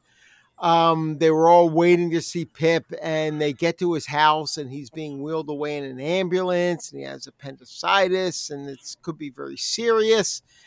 You realize what's going on early on in the movie, but it doesn't detract from it. Even if you figured out what's going on with Pip and him disappearing with this pumpkin, and Mountraub trying to say, he owes me a debt. He's overdue. You know what's going on. But every time, it's so cool because in each of the segments, all of the kids are wearing costumes somehow related to those time periods. The witch with the skeleton. The skeleton, or what was it from the ancient Egypt, and the mummy. They all have a moment with Pip's sort of spirit. That's that you see the friendship. You see the camaraderie between the characters. I thought that was really cool about it. And I knew right away, I loved that Ray Bradbury narrated this. I love that Ray Bradbury did that because he wrote the story and you recognize his voice right off the top, and I love that about it. And having Leonard Nimoy in there as Mountraub. Like you said, every now and again you catch it as Leonard Nimoy, but for the most part, it's a performance, and he's doing a great job, and you don't know that it's Leonard Nimoy. I'd say 90% of the time you're thinking it's not Leonard Nimoy. Every 10% you're like, oh, I catch him there. I hear Spock. I can hear Spock a little bit in what he's talking about there, but not often. No, and I think this is a masterpiece, honestly. Like it for what they're working with here and what they do, because we were talking about just straight traditional animation and not a lot of money to put it together. But I think it is wonderful. And this is one that every year we put the projector out in the front yard and we play this for the kids as they come up, awesome. and so and whoever who draws the straw that has to stay behind and give the candy to the kids gets to watch it too. But it's just a beautiful, and I don't think I think it's on DVD, but this one could really, I would love to see this in a high def. Someone needs to make a special edition. I have the this DVD. Is streaming out. I have the DVD. Yeah. I don't have the Blu. There is no Blu-ray. Yeah, but I have it. There is no Blu-ray. This is screaming. I think for someone to sort of rediscover it, because I don't think many people know of it. They may have known the book, but have you seen this one, Greg? Your description is drawing a blank for me. I'm going to have to seek this out because it really sounds intriguing. It is. It works as a kids movie, and it works as just a very educational film too. Yeah, and as someone who if you love Halloween, you need to see the movie. And good news is, shout out to Van Vagel Television. It's on Tubi right now, and which is really, I mean, honestly, before this, I have a copy of it like you do, Dave, on DVD that honestly, ironically, I probably bought out of a Walmart bin for $5, but now it's probably $78 on, if you're trying to buy it off of the eBay or something. And before it was, you can find it on YouTube, but it is on Tubi. It may be other places, but I see for sure that it is on Tubi. So that's awesome. Definitely, people should check it out. They really should. Yeah, I'm gonna put the link there. I think this is a great one to watch at the Halloween season. I think this is one that if you see it once, it might become a regular viewing. Yeah, and all three of these, honestly, Halloween Tree, Monster House, and Coraline, they are top of the. All three of these are movies that if you're a parent, I would absolutely. First off, I saw them all when I didn't have kids. And I watched them happily without kids, and they're good for kids, but you should not hesitate to watch them. They're excellent, all three of them. And in my opinion, the two we're about to talk about are in perfect company with them. So Let's start out with the one that because I know, Dave, one of these you didn't get to see, but I'm basically going to use that as an opportunity for Dave and for Greg and I to convince you need to see it. But before we do that, let's talk about one of the two movies here is another Laika movie, and it's Paranorman. And Dave, do you want to, because you were alluding to that earlier, do you want to set that one up for us? Yeah, absolutely. Paranorman, again, like you said, it's a Laika film. And I saw this in the theater. Now, I saw this in 3D. I'm pretty sure that I remember seeing this in 3D with my youngest son, and I loved. There's something 3D works in animation. It works great in animation. It doesn't work in live action, because I remember seeing one of the Amazing Spider-Mans in 3D with my sons, and it just didn't wow me. I just didn't care, and forget about Lucas doing Star Wars. What was that first one? What was episode 1? Phantom Menace. He redid that in 3D. It looked weird. Oh, it looked like somebody had just poured. It looked like color forms moving around. That's it exactly. Yeah. It looked like someone had when you pour water on a piece of paper and it puffs up. Yeah, it was. That's what it looked like. It was you said. Pure shit. It was pure shit. And I'm so glad they only did that once and never did it again, because I didn't want to have to pay to see that. That was the first time I saw Phantom Menace on the big screen. To be honest with you, I didn't catch it the first run, and boy, it was shit. But anyway. So the same way to make it more disappointing, it sounds like they did it. Yeah, exactly. Paranorman looked great in 3D. But one of the things now, when it comes to Laika, they do stop motion. And the other person that comes to mind when you think stop motion is the great Ray Harryhausen. He was more, I think, than a stop motion animator. He took his miniatures and turned them into characters that felt alive. Even when you know what you're watching is artificial, you fully believe that the Harpies in Jason and the Argonauts, the Troglodyte in Sinbad and the Eye of the Tiger, and Medusa in Clash of the Titans are living, breathing creatures. You believe it. You know they're not, but you believe that they're real. They're characters. They're not special effects. Exactly, yeah. The gang at Laika Studios continues that trend. I think they did it with Coraline. They did it with the Box Trolls, and especially Kubo and the Two Strings. Kubo and the Two Strings, I love that movie. Masterpiece. That is my second favorite film of 2016, behind only Train to Busan. I loved that movie, Kubo and the Two Strings. They've carried on the tradition of Ray Harryhausen, proving to the world that you can take armatures, latex, and fabric and make them come alive. Paranorman may just be the studio's masterpiece. As much as I love Kubo, and I love Kubo, I think it's a great movie. I think Paranorman might be their masterpiece. Just to set it up, Norman Babcock, voiced by Cody Smith McPhee, is an 11-year-old boy living in the town of Blythe Hollow, Massachusetts. But Norman is no ordinary kid. He can communicate with the dead. His grandmother may have passed on, but that hasn't kept her from offering Norman advice or watching horror movies on TV with him. That's one of the great things. The setup of this movie is Norman sitting there watching a movie with his grandmother. And it isn't until like the next scene that you realize the grandmother has passed on and you start to learn something about Norman. Norman can see just about anyone or anything that has died but not moved on. And he will always stop to say hello to them. Of course, having a talent such as this had made Norman something of an outcast. His mother, voiced by Leslie Mann, is supportive. She kind of supports Norman. But his dad, Jeff Garlin, anyone who has seen, the Goldbergs. The Goldbergs. will know who Jeff Garlin is, There's a great early scene when those two, when you're talking about the mother who's very kind of nurturing and the father who just doesn't understand. And he's like positioned between their stomachs. Exactly. Yeah. He's like sitting in the middle as they talk down on him. Exactly.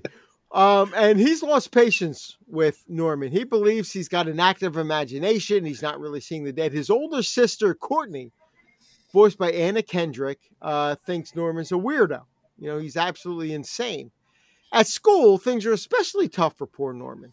His only friend is fellow outcast Neil, Tucker Albrazizi, who voices him. And Neil's brother, Mitch, Casey Affleck, is the star quarterback of the football team. And every day, the school's bully, Alvin, played by Christopher Mintz-Plasse. Can anybody think of Christopher Mintz-Plasse and not think of McLovin? I absolutely think McLovin. I know he was in, what was that? The action movies. God, what was that he did with Nicolas Cage? And shit. What were those? He played like the evil guy. Man. Oh, God damn it. Why is that name escaping me? Oh, Kick-Ass. Yes. The comic book Kick-Ass. movie. He played that was why he was not a good evil Ed, because you only saw McLovin. Yes, exactly. But he was in Kick-Ass, but he will always be McLovin. He's the school bully. He voices the school bully in that one. And he makes Norman's life a living hell. But on top of everything, his crazy great uncle, Mr. Prendergast, voiced by John Goodman, has informed Norman that he and he alone must take up the mantle of protecting Blythe Hollow from an evil witch who centuries earlier swore revenge against the 7 individuals who condemned her to death. Should Norman fail, the dead will rise from their graves and the witch will take control of the entire town. There are several things that I love about Paranorman. Okay. One of the things I love about it is the character of Norman himself. Okay. Yes. I loved that character. Again, voiced by Cody Smith-McPhee. He did a great job. But there's a scene early on, after he sort of, the scene with his family where he says, I've talked to the grandmother and she wants you to turn the heat up because her feet are cold. And the father's like, what are you talking about? Your grandmother's dead. She's, There's a scene where Norman is walking to school. And he's walking down the street talking to nobody. He says, hello, how are you? Good to see you. He goes over to a roadkill, a goddamn raccoon who's been run over in the road, and goes, hey, little guy. He's like petting him.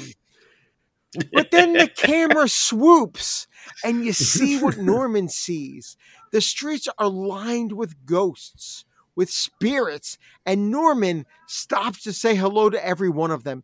In a lot of movies, when you're dealing with kids who have this sort of talent, and I'm looking at The Sixth Sense, they hide it. They're afraid of it. They're embarrassed by it. They don't want to deal with it. Norman, you feel, has that same anxiety when you see how he's being bullied, but yet he embraces it. Every spirit who crosses his path, he will talk to them. He will acknowledge them. So even though he's a young kid who's being bullied for having this special ability, he doesn't shy away from it. Kids in these kind of movies can be whiny. They can be sort of, they can be a little off-putting. That's not Norman. There's a strength to him that I think runs throughout this entire movie, where he's embarrassed. He's not embarrassed, but he's a little bit like he doesn't want to have this special ability of talking to the dead, but yet he can't back away from it. And the ghosts that talk to him, he has to talk to them back, even if it makes him look like a freak. And I love that about this movie. I absolutely love that. McPhee, he's a good actor too. He's good in this. And he makes this as a well-rounded character that would be rich in a live-action movie. I think that's the thing about Paranorman, is all these characters would be perfectly fine as they are in a live-action film. Dave, I know you're doing over on Facebook, and you post on some of the groups.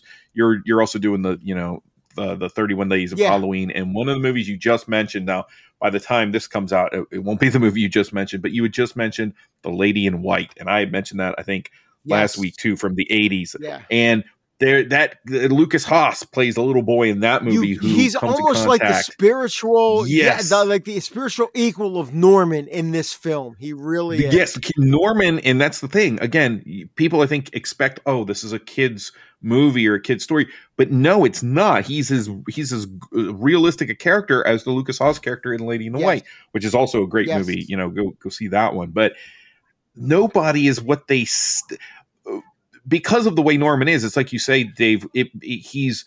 He's got issues from all. No one quite understands him, but it makes him the perfect person to be the one to go through what's happening in this movie. It does. He's the perfect person. When John Goodman points out it's got to be you. What ultimately happens in this story, and I don't want to spoil it, but I think what is fascinating, and you've seen this one too, right, Greg? Yeah. When the creatures show up, we have the zombies. They look great. They look Romero-esque, shambling, and you get all the great zombie moments you want. But then what's so genius is that the story remembers that the zombies are people too. And they have their own backstory. Yes. They have their own agenda. And guess what? When they show up in town, they have feelings about what's happening that are horrifying to them. And that's another thing I love about this movie. There are no villains. You have Norman as the hero. He's definitely the hero, but there are no straight up dislikable villains in this movie. Witch, even the witch is not who you expect. The witch, the zombies, you understand their motivations. There is nothing in this movie. Nobody is vilified.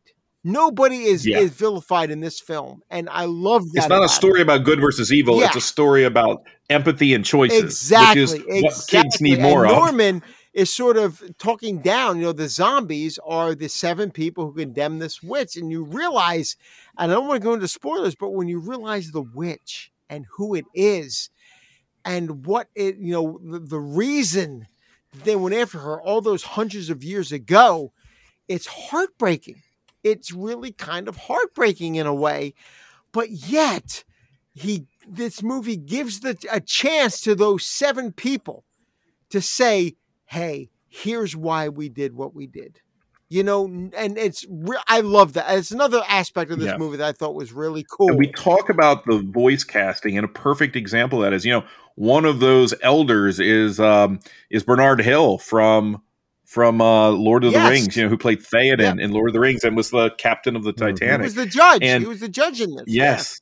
And so you see that, and it's like, there's a reason that that's who is playing that character. And of course, I don't want to get into who she voices here, but Jadella Ferland she has made an entire career. You don't hear her mention much, but she's made an entire career out of playing the creepiest children for 20 years. She's done. She played a creepy child for about 20 years of her life. And in this movie, all the way in 2012, that scene when Norman is in the forest and he's approaching, he's sort of confronting that character, that witch. Yeah. Wow. I mean, that is, to me, there's a lot of great scenes in this movie that just build and build and build upon each other. That, when that happens, sometimes when you get to the climax, to the final part, it's a little bit of a disappointment. That's not the case with this movie. It builds and builds and builds. And when you get to that final climax between the witch and Norman, it's even more powerful. It's even more poignant to this film's underlying theme of acceptance and outcasts. Of people who are being outcasts for son Norman because he can speak to the dead or whatever. And you realize, and it's so cool because the movie sort of builds into it. And I don't want to go, like I said, too deep into spoilers, but that it's a hereditary thing. If you listen to the names thrown out there with John Goodman and the witch and Norman, you realize it's hereditary. And all of them have faced the same things. And Norman is the first one who just embraced it. and didn't let it really beat him down. Even though the characters in this town tried to beat him down every day, he still embraced it and he didn't hide from it. I love that. I want to go watch it right now. Yeah, I love that. I love that about the movie. I really did. So do I. It's a masterpiece too. And I agree with you, Dave. I think it is to date their best movie, but they're all good movies. Yeah. I even enjoyed the Missing Link movie that they did. It's not as strong as the others, but it's good too. It is good too, yes. Yeah. But I mean, even the box trolls. There are things about the box trolls that I really enjoyed. My son, when that movie came out, for whatever reason, he latched onto that. And that year for Halloween, I'll send you guys pictures. He was an Old Bay box troll. Oh, nice! He had a box with an Old Bay. That's awesome. I'll send you a picture. It was so cute. Great. But yeah, this is a great one. I think it's streaming right now on Netflix. It is a must-see. It's got all the elements we talked about in Monster. In fact, it's very much like Monster House, but I think it takes even Monster House, which I thought was great, to the next level. It goes even a little bit deeper story-wise, I think.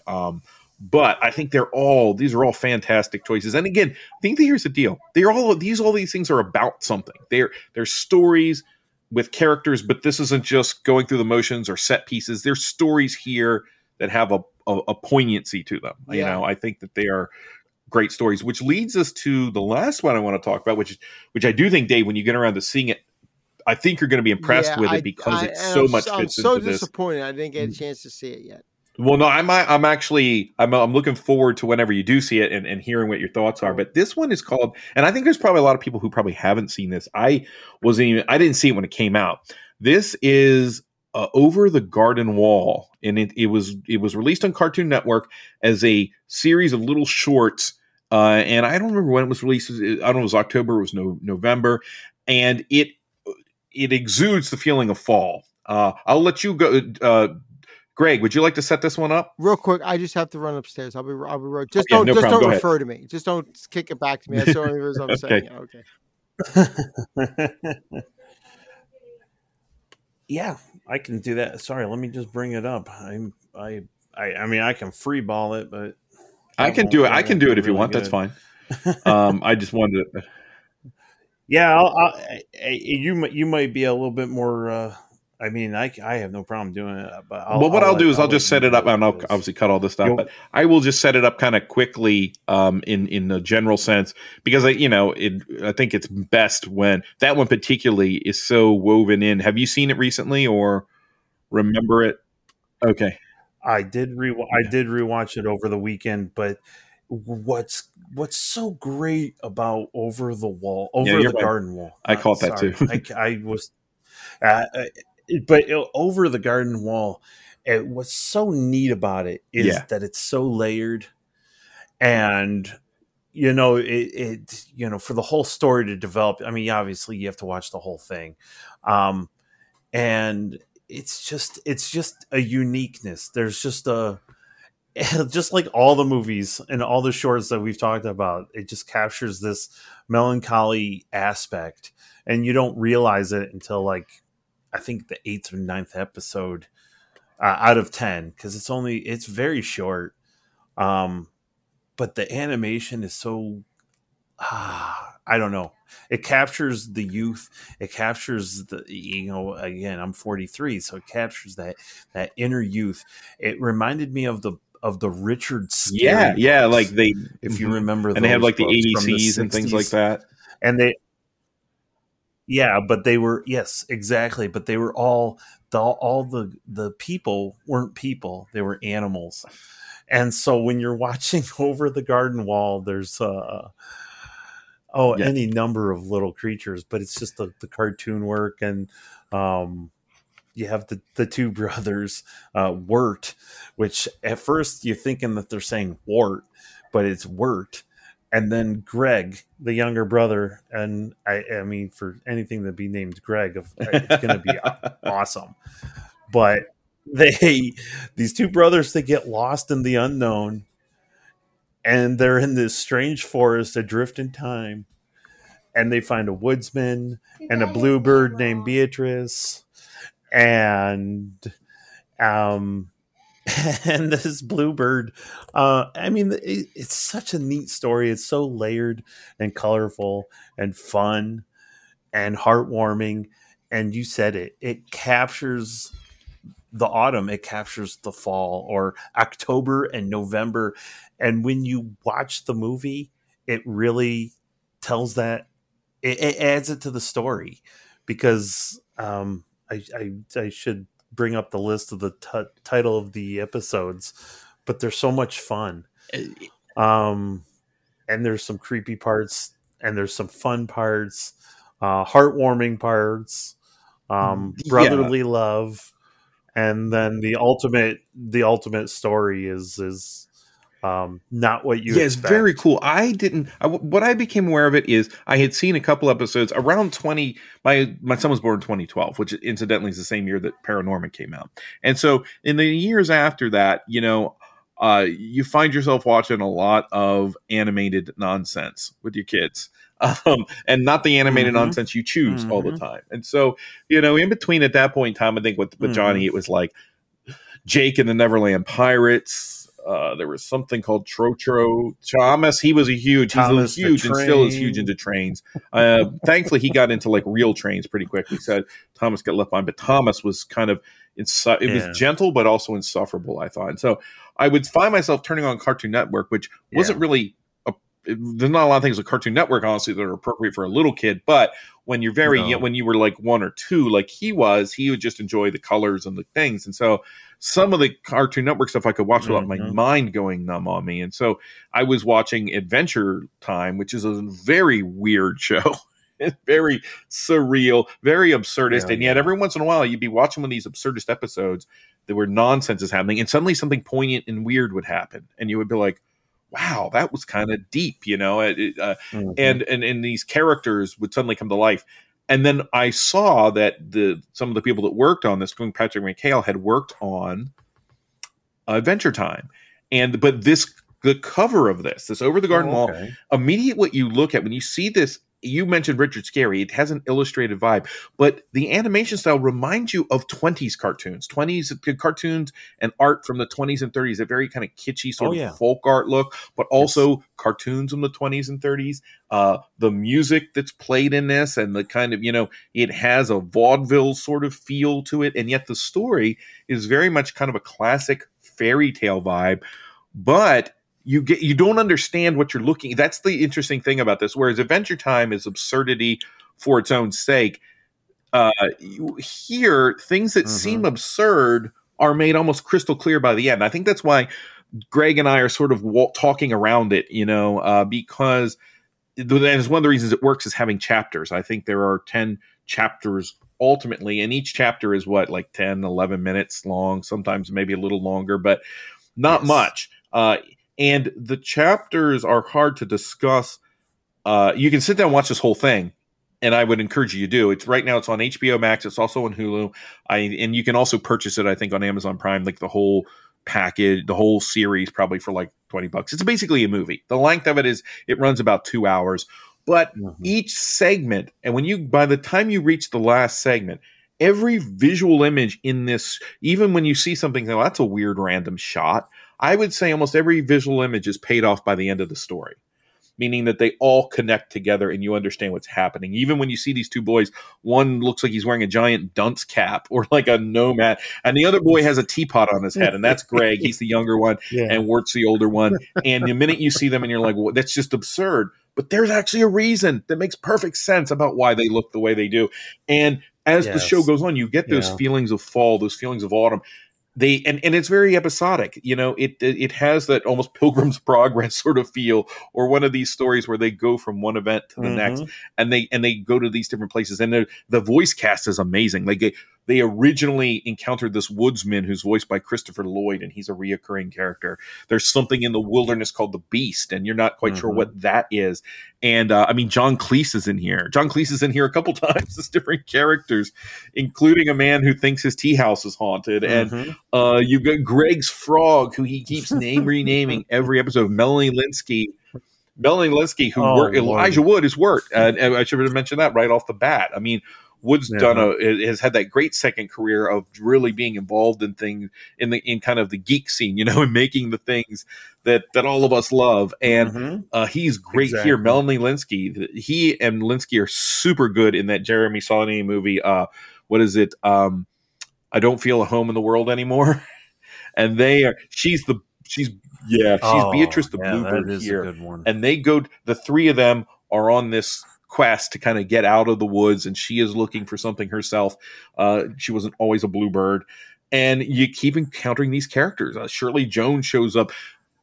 Tim Curry, post-stroke, because he had a stroke a few years back, Tim Curry shows up here as a character named Auntie Whispers, which is totally creepy.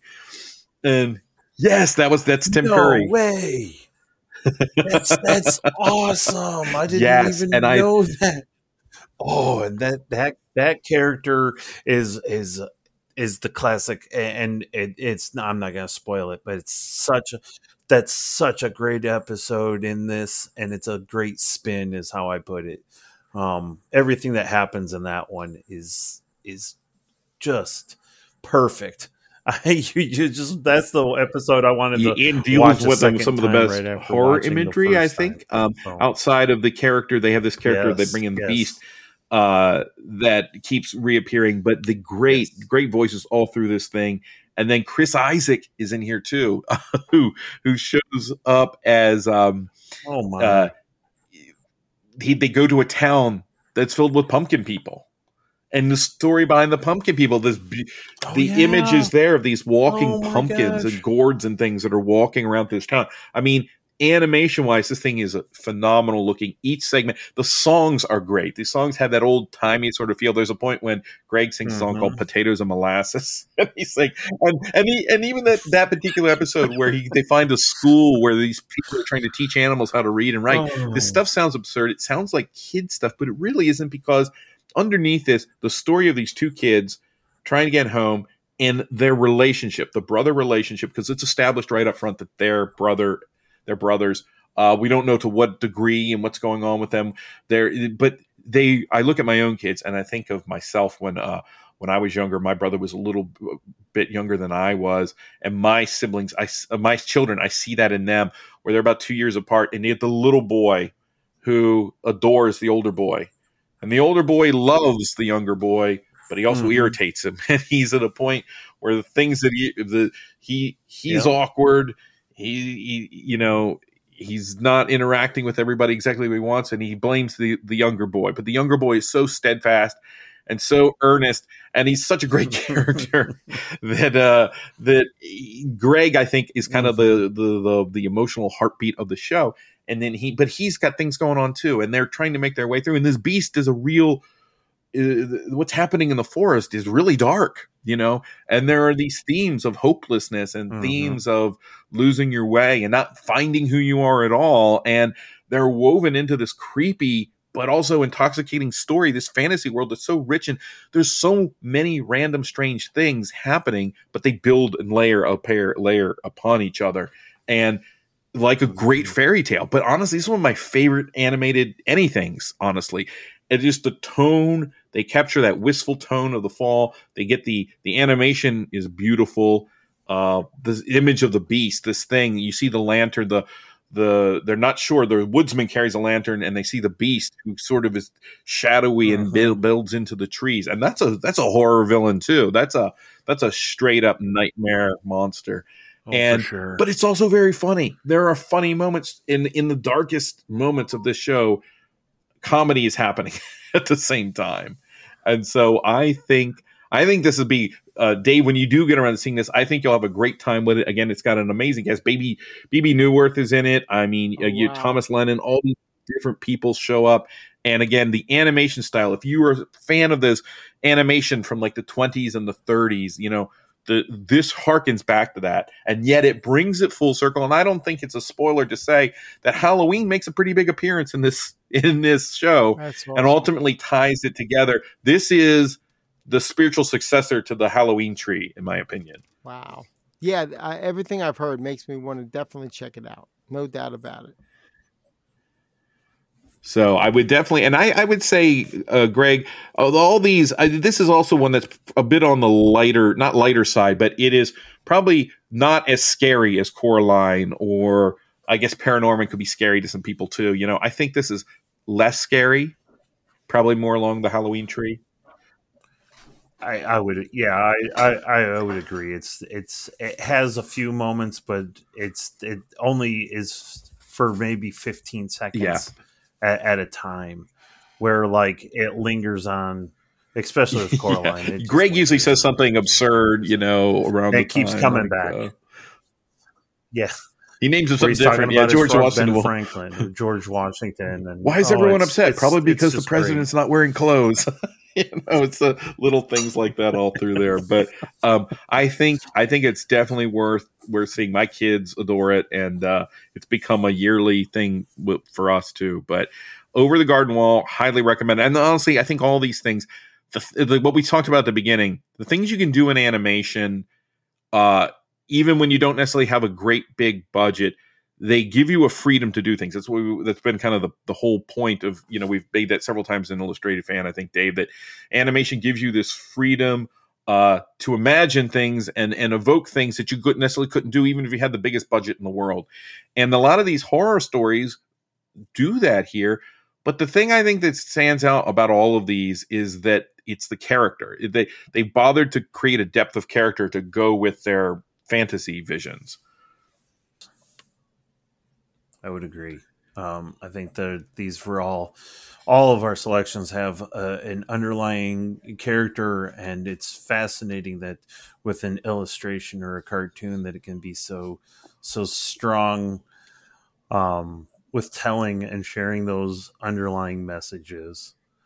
So even in the darkest moments, you're still feeling comforted and safe in a roundabout way, learning that lesson. Which is what Halloween was always a comfort to me. It was never a creepy thing. It was always comforting. It has been and always is. So I like those are the kinds of things I like to see. At Halloween. I mean, I like to see gore and horror and all that stuff too. But there's the kid part of me is still there. So anything else, Greg or Dave? Anything else you wanted to mention before we close up? The only thing that I wanted to throw in there about Paranorman, it was one of those moments of being a dad, taking my son, who was 5 at the time, 5 or 6. It came out 2012. He was 6. Okay, I'm sorry. He was 4. I only remember because my son had just been born. He was like weeks old at the time. Okay. I of course, then I'm looking at 2014, which is Over the Garden Wall. So that's where I got that date. So yes, he was 4 and he did not want to sit in the theater any longer. It was maybe 15 minutes in the movie, and I felt like that bad dad that was like, come on, buddy, 5 more minutes. You can make it. And then something else would happen, and it would be like, oh, come on, buddy. We can make it through. I just felt so horrible. I mean, because everything was going over his head, but something would come up that would just jar him just enough, and he would, not be happy with me. And but what a delight, seeing that in the theaters. Paranorman is definitely a great one. All the films, and now I have curious to see what you'll have to bench it and call back in and let us know what you think about it after you see it. I know. And if you do that before the episode's over, I'll actually include the Greg call at the end of this one. So sounds good. Yeah, I think that's about it. There's plenty of great stuff out there. I mean, on a much to me personally, on a much lesser note, you have the Hotel Transylvania movies, which really aren't terrible. They're probably the modern equivalent of the Mad Monster Party if you want to get down to it. My kids have fun with them. Did either of you see the Addams Family animated film they made a few years ago? No, it was fine. I didn't think it was terrific. Yes. I really adore the live action ones they did in the 90s. But this was not as good. But I appreciated they went back to the actual Charles Addams like illustration style, so that was neat. And Mike, I haven't seen the second one. My kids want to see. We'll probably rent that around Halloween and watch it because I think you can. I think it's on Amazon to rent, but I have a hard time renting these movies for $20. You know what I mean? Some of these are a little. Yeah, I'm with you, and you can't have a physical copy, and you don't even get to keep it. It's not even a digital copy for $20. Exactly. You have it for a weekend. Exactly. And once in a while we'll do it because I love my kids. But I mean, it's just like I'd rather just take them to the theater, and let them see it. But so that's kind of the episode. And before we go, Dave, did you want to mention what our next our November episode will be for the Illustrated Fan? Because we're going to have another guest. We're going to have another guest. It's actually a coworker of mine who is going to school, is learning or is is in school for animation, and it is Christian Necht, a co-worker of mine, and we're going to be looking at the movies of or two films from Hayao Miyazaki, who is the basically the reason we decided to do this at all. Exactly, yes, the one true auteur of animation. Animation is more of a committee, movie by committee. Hayao Miyazaki is the one true auteur of animated films. I would say. Anyway, maybe there are others. He's the one consistent. But Hayao Miyazaki, most consistent. Yeah, he's the one who leaps the mind. He's the one who leaps the mind. And we're going to be looking at two of his most popular films, at least as far as I'm concerned, two of his most popular films. Yeah, and which honestly probably would have fitted perfectly well here. But his movies are good for all time. And honestly, like I think we had said before, like if the Illustrated Fan continues, Miyazaki will get multiple episodes because I mean honestly, every movie he's directed is worth seeing, and even many of the ones he's produced are worth seeing. In fact, his last movie, he's not past, but the last movie that he directed, I believe, was The Wind Rises. And was a great movie too, and was not his typical thing. It was a kind of historical biography style film, not a fantasy. So, and there's a documentary about him. Was it The Never-Ending Man? Yes, yeah. It came out about a year ago, and it's really funny because Miyazaki had talked about retiring from back in the late 90s, early 2000s, and then finally did it after you said The Wind Rises came out. What was that, 2015? Yep, because it was on the best of the year list whenever it came out. Yeah, but then you watch this Never-Ending Man, and all Miyazaki does is sit in his kitchen and drink tea. Yeah. And you get the feeling that, and then he starts getting into animation again. He starts getting into the short film and this thing about this little caterpillar that he wants to make the movie, and he's sort of bringing everything he had before, everything he's learned to that process. That you realize this guy he shouldn't retire. He's like a Akira Kurosawa. Anything really? Yeah, he doesn't do anything but sit in his kitchen and drink tea when he's retired. And you look at what he's done, and it's such a shame because by the time this movie was made, Never-Ending Man, Studio Ghibli was gone. Yeah. And that's so depressing because of all the great animators that he had there and the great team that he had there, that it just sort of went away because he was going to retire. And then you watch this movie and you realize Miyazaki does nothing in retirement. He doesn't do anything except drink tea and think about movies. But to be fair, he's earned it. But oh yeah, he's earned it. There's no. I don't know how old is Miyazaki because how old? Like, didn't Kurosawa come back to it at like 85 or something? How old was he? Yeah, when he made Ran, it was he was up there. There's no doubt about it. Kagemusha was first and then Ran, and then he continued to make movies. And he did. Well, he did Dreams, which was great. I thought those are fantastic movies. Ran is a masterpiece. Absolutely. Yeah. His later films are great. There's no doubt about it. But Miyazaki's one of those ones where he was going to retire after Princess Mononoke. I feel like he'll be back, is what I'm trying to say. Yeah, he retired after Spirited Away. And if you're going to retire, Spirited Away is the movie to retire after. Well, he was going to retire after Princess Mononoke, which would have been, you could have said the exact same thing about it, not knowing there was a Spirited Away. Right. It's another great movie. Yeah. But then we would have never had Spirited Away. And Spirited Away, for me, is his masterpiece. But even after Spirited Away, you had like Ponyo and Howl's Moving Castle, Wind Rises, and Ponyo, The Wind Rises. You still had some and as you can see, guys, we're already doing the Miyazaki episode we're right now. Doing the episode, but, we should probably yes. But I'm really looking forward to having Christian on. It'll be a lot of fun, and I think that this is going to be a great episode. And we'll figure out some short films too to include, and we'll probably. And Miyazaki made some short films. That's very true. So there's one to really cool. to talk about. So I'm really excited about this. And Greg, thank you so much for joining us for this episode. I think this was a ton of fun. Sir. And I can't wait I'm ready to rewatch every movie we talked about, even though some of them I only watched a week ago. Right. So. Yeah.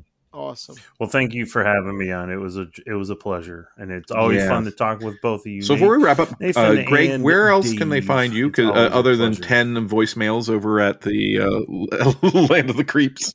Land of the Creeps, right? What do you call that? Like the correspondent? You know, they have all these shows and magazines always have like their correspondents that call it. But. There you go. And Greg, you had has it aired? You were either just on, and I'm so backed up with my episodes of everything to listen to. You were just on Father and Son about Halloween, right? One of the Halloween movies. Father and Son. Okay, that is in my queue to listen to because I just watched the producer's cut of Halloween 6 for the first time ever. The other night, I woke up at 3-something in the morning, and my wife walked up into and was like, "Paul Rudd was in a Halloween movie." Yes, he was. Oh man, that was a trip. But I never seen that before. The producers. That's awesome. And the guys from Father and Son are Jackson and Matt. And they've been awesome. They've been on here several times as well. We have them just recently on for Dark Star. They're just great, and I've been on their show. I think all of us have been on their show, and it's just so much fun, and that's great. I'm looking forward to that episode. Absolutely. In fact, I should mention that they've gone through all the Halloweens, and they started with our another friend of the show and head of Land of the Creeks, Greg Morgan, was on there for, of course, the original Halloween in '78. And Greg ever get tired of talking? No, he doesn't. And in fact, I might as well throw it out there. For episode 1 of Creature Feature, 11 years ago, he was talking Halloween. It's a pure love, though. It is a pure love. It is a pure love. There's no doubt about it. It's fun to just listen to him talk about it. I've said many times. And when you're going to do an episode on Halloween, Greg is the go-to guest every single time. But I mean, and they bring in a lot of others too. And they, I think Ian Urza, who's called into this, who sent messages into this show, into Phantom Galaxy, got his kind of podcast debut, I think, over for one of the Halloween episodes, as did Brian Scott. I don't know if his episode is aired yet, but I think he's talking the Rob Zombie Halloween. He was talking to Rob Zombie. And Brian, it's so funny on Facebook, he's saying how nervous he was and everything. And I guarantee he did a great job because I guarantee that Matt and Jackson put him at ease and everything was great. Yeah. And Brian, I'm looking at you next. Phantom Galaxy. We'll have to dial you up. But yeah, it's a great series. And Ashley Pinkard was on over there. Was she on the episode with you, Greg? No, it's a different. Brian, that's right. Okay. And because I've only gone through, and then one of my personal favorites, Halloween 3, Season of the Witch. But I you know what? I love that movie. I do. Mm-hmm. I saw that on cable when it first came out. I'm a big fan of that one. Yes, it's not Michael Myers. It's not. As a kid, though, it freaked me out worse because of what was going on in it. The scene with the mask when the kids sitting there watching TV. It's one thing about this guy hunting you down. It's another thing when your Halloween mask will kill you. Okay. Yes. There's no more messed up thing for a kid, really, I think, than that. But and send Dave, let us know where they can find you, which is everywhere. I'm on DVDinfatuation.com. I'm still posting movie reviews over there. on Twitter at DVD Infatuation. I'm on Letterboxd. I'm on Instagram. I have my YouTube channel. Other podcasts, of course, Land of the Creeps with Greg Immortis, Greg Morgan, and Big Bill Van Vagel. Always have a lot of fun over in Land of the Creeps. And my DVD Infatuation podcast. Actually, just today, the Halloween episode, myself and Jay of the Dead. First time I've talked to Jay on a podcast in years. Oh, nice. I cannot wait for that. He joined me over on DVD Infatuation. We talked some survival horror, which is Jay's favorite subgenre. It is. of horror. And had a blast. And it was a lot of fun. That just got released today. It released today. If you get a chance. Very cool. It just released today. Nice. Yeah, he just dropped it today. I'm talking within the last maybe 5 hours. Okay. Jay sent me a message that he released that episode. And that is at, you can see that at Jay's Considering the I will Cinema. link that in the show notes to this episode too. So. Yes, please. That would be great. And check that out there. Yeah. And then you recently also, you were on, as I just listened, you did an episode with the Real Talk guys about The Shining. Yes, super The awesome. Shining is, and went as deep into that movie as I ever had before. And it was so much fun. Being over there with Wes and Gabe and Tommy, it was just a blast.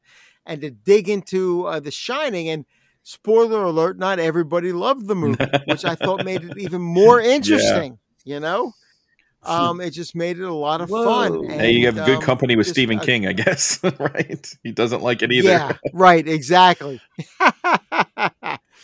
But definitely check that one out as well. That's the over at Real Talk at the Real Talk podcast. Yeah. Check that one out. That link as well. So this was awesome. It was so much fun, and it was cool to again talk some of the Halloween and horror animated related things. And I suspect too, like we were mentioning with Miyazaki, this won't be the only time we look at horror in animation. I think there's more out there to be explored, but there's a lot more. Yeah. Yes. And I think what's nice about this is really what we kept this in the family friendly vein enough that you can really go to this episode if you're a parent looking for something to watch with their kids. And there's a lot of great recommendations. So, all right. Well, that's it for the Illustrated Fan and the Phantom Galaxy. You can find both of those shows over at Phantom Galaxy at podbean.com, and you can find them on our Facebook page and our Facebook group page as well, group that just went up. And you can find us on Twitter at Phantom Galaxy. So, and if you get a chance, head over to Apple Podcasts, give us a review. You can review Phantom Galaxy, you can review Strange Frequencies, the show that Bill does about music, or the Illustrated Fan. You can leave us a review there. So, and anything there really helps get exposure out. We've been getting a lot more exposure recently for the show, so we appreciate that. And until next time, this is the Illustrated Fan signing out. Take care, everyone. If you've been enjoying the music here on Phantom Galaxy, the opening theme and the closing theme are both brought to you by synth pop artist Aries Beats. He's done a lot of really cool stuff in the world of synth pop, a lot of very interesting genre-based retro themes. You can find more of his work over at ariesbeats.bandcamp.com. And until next time, we are the Phantom Galaxy.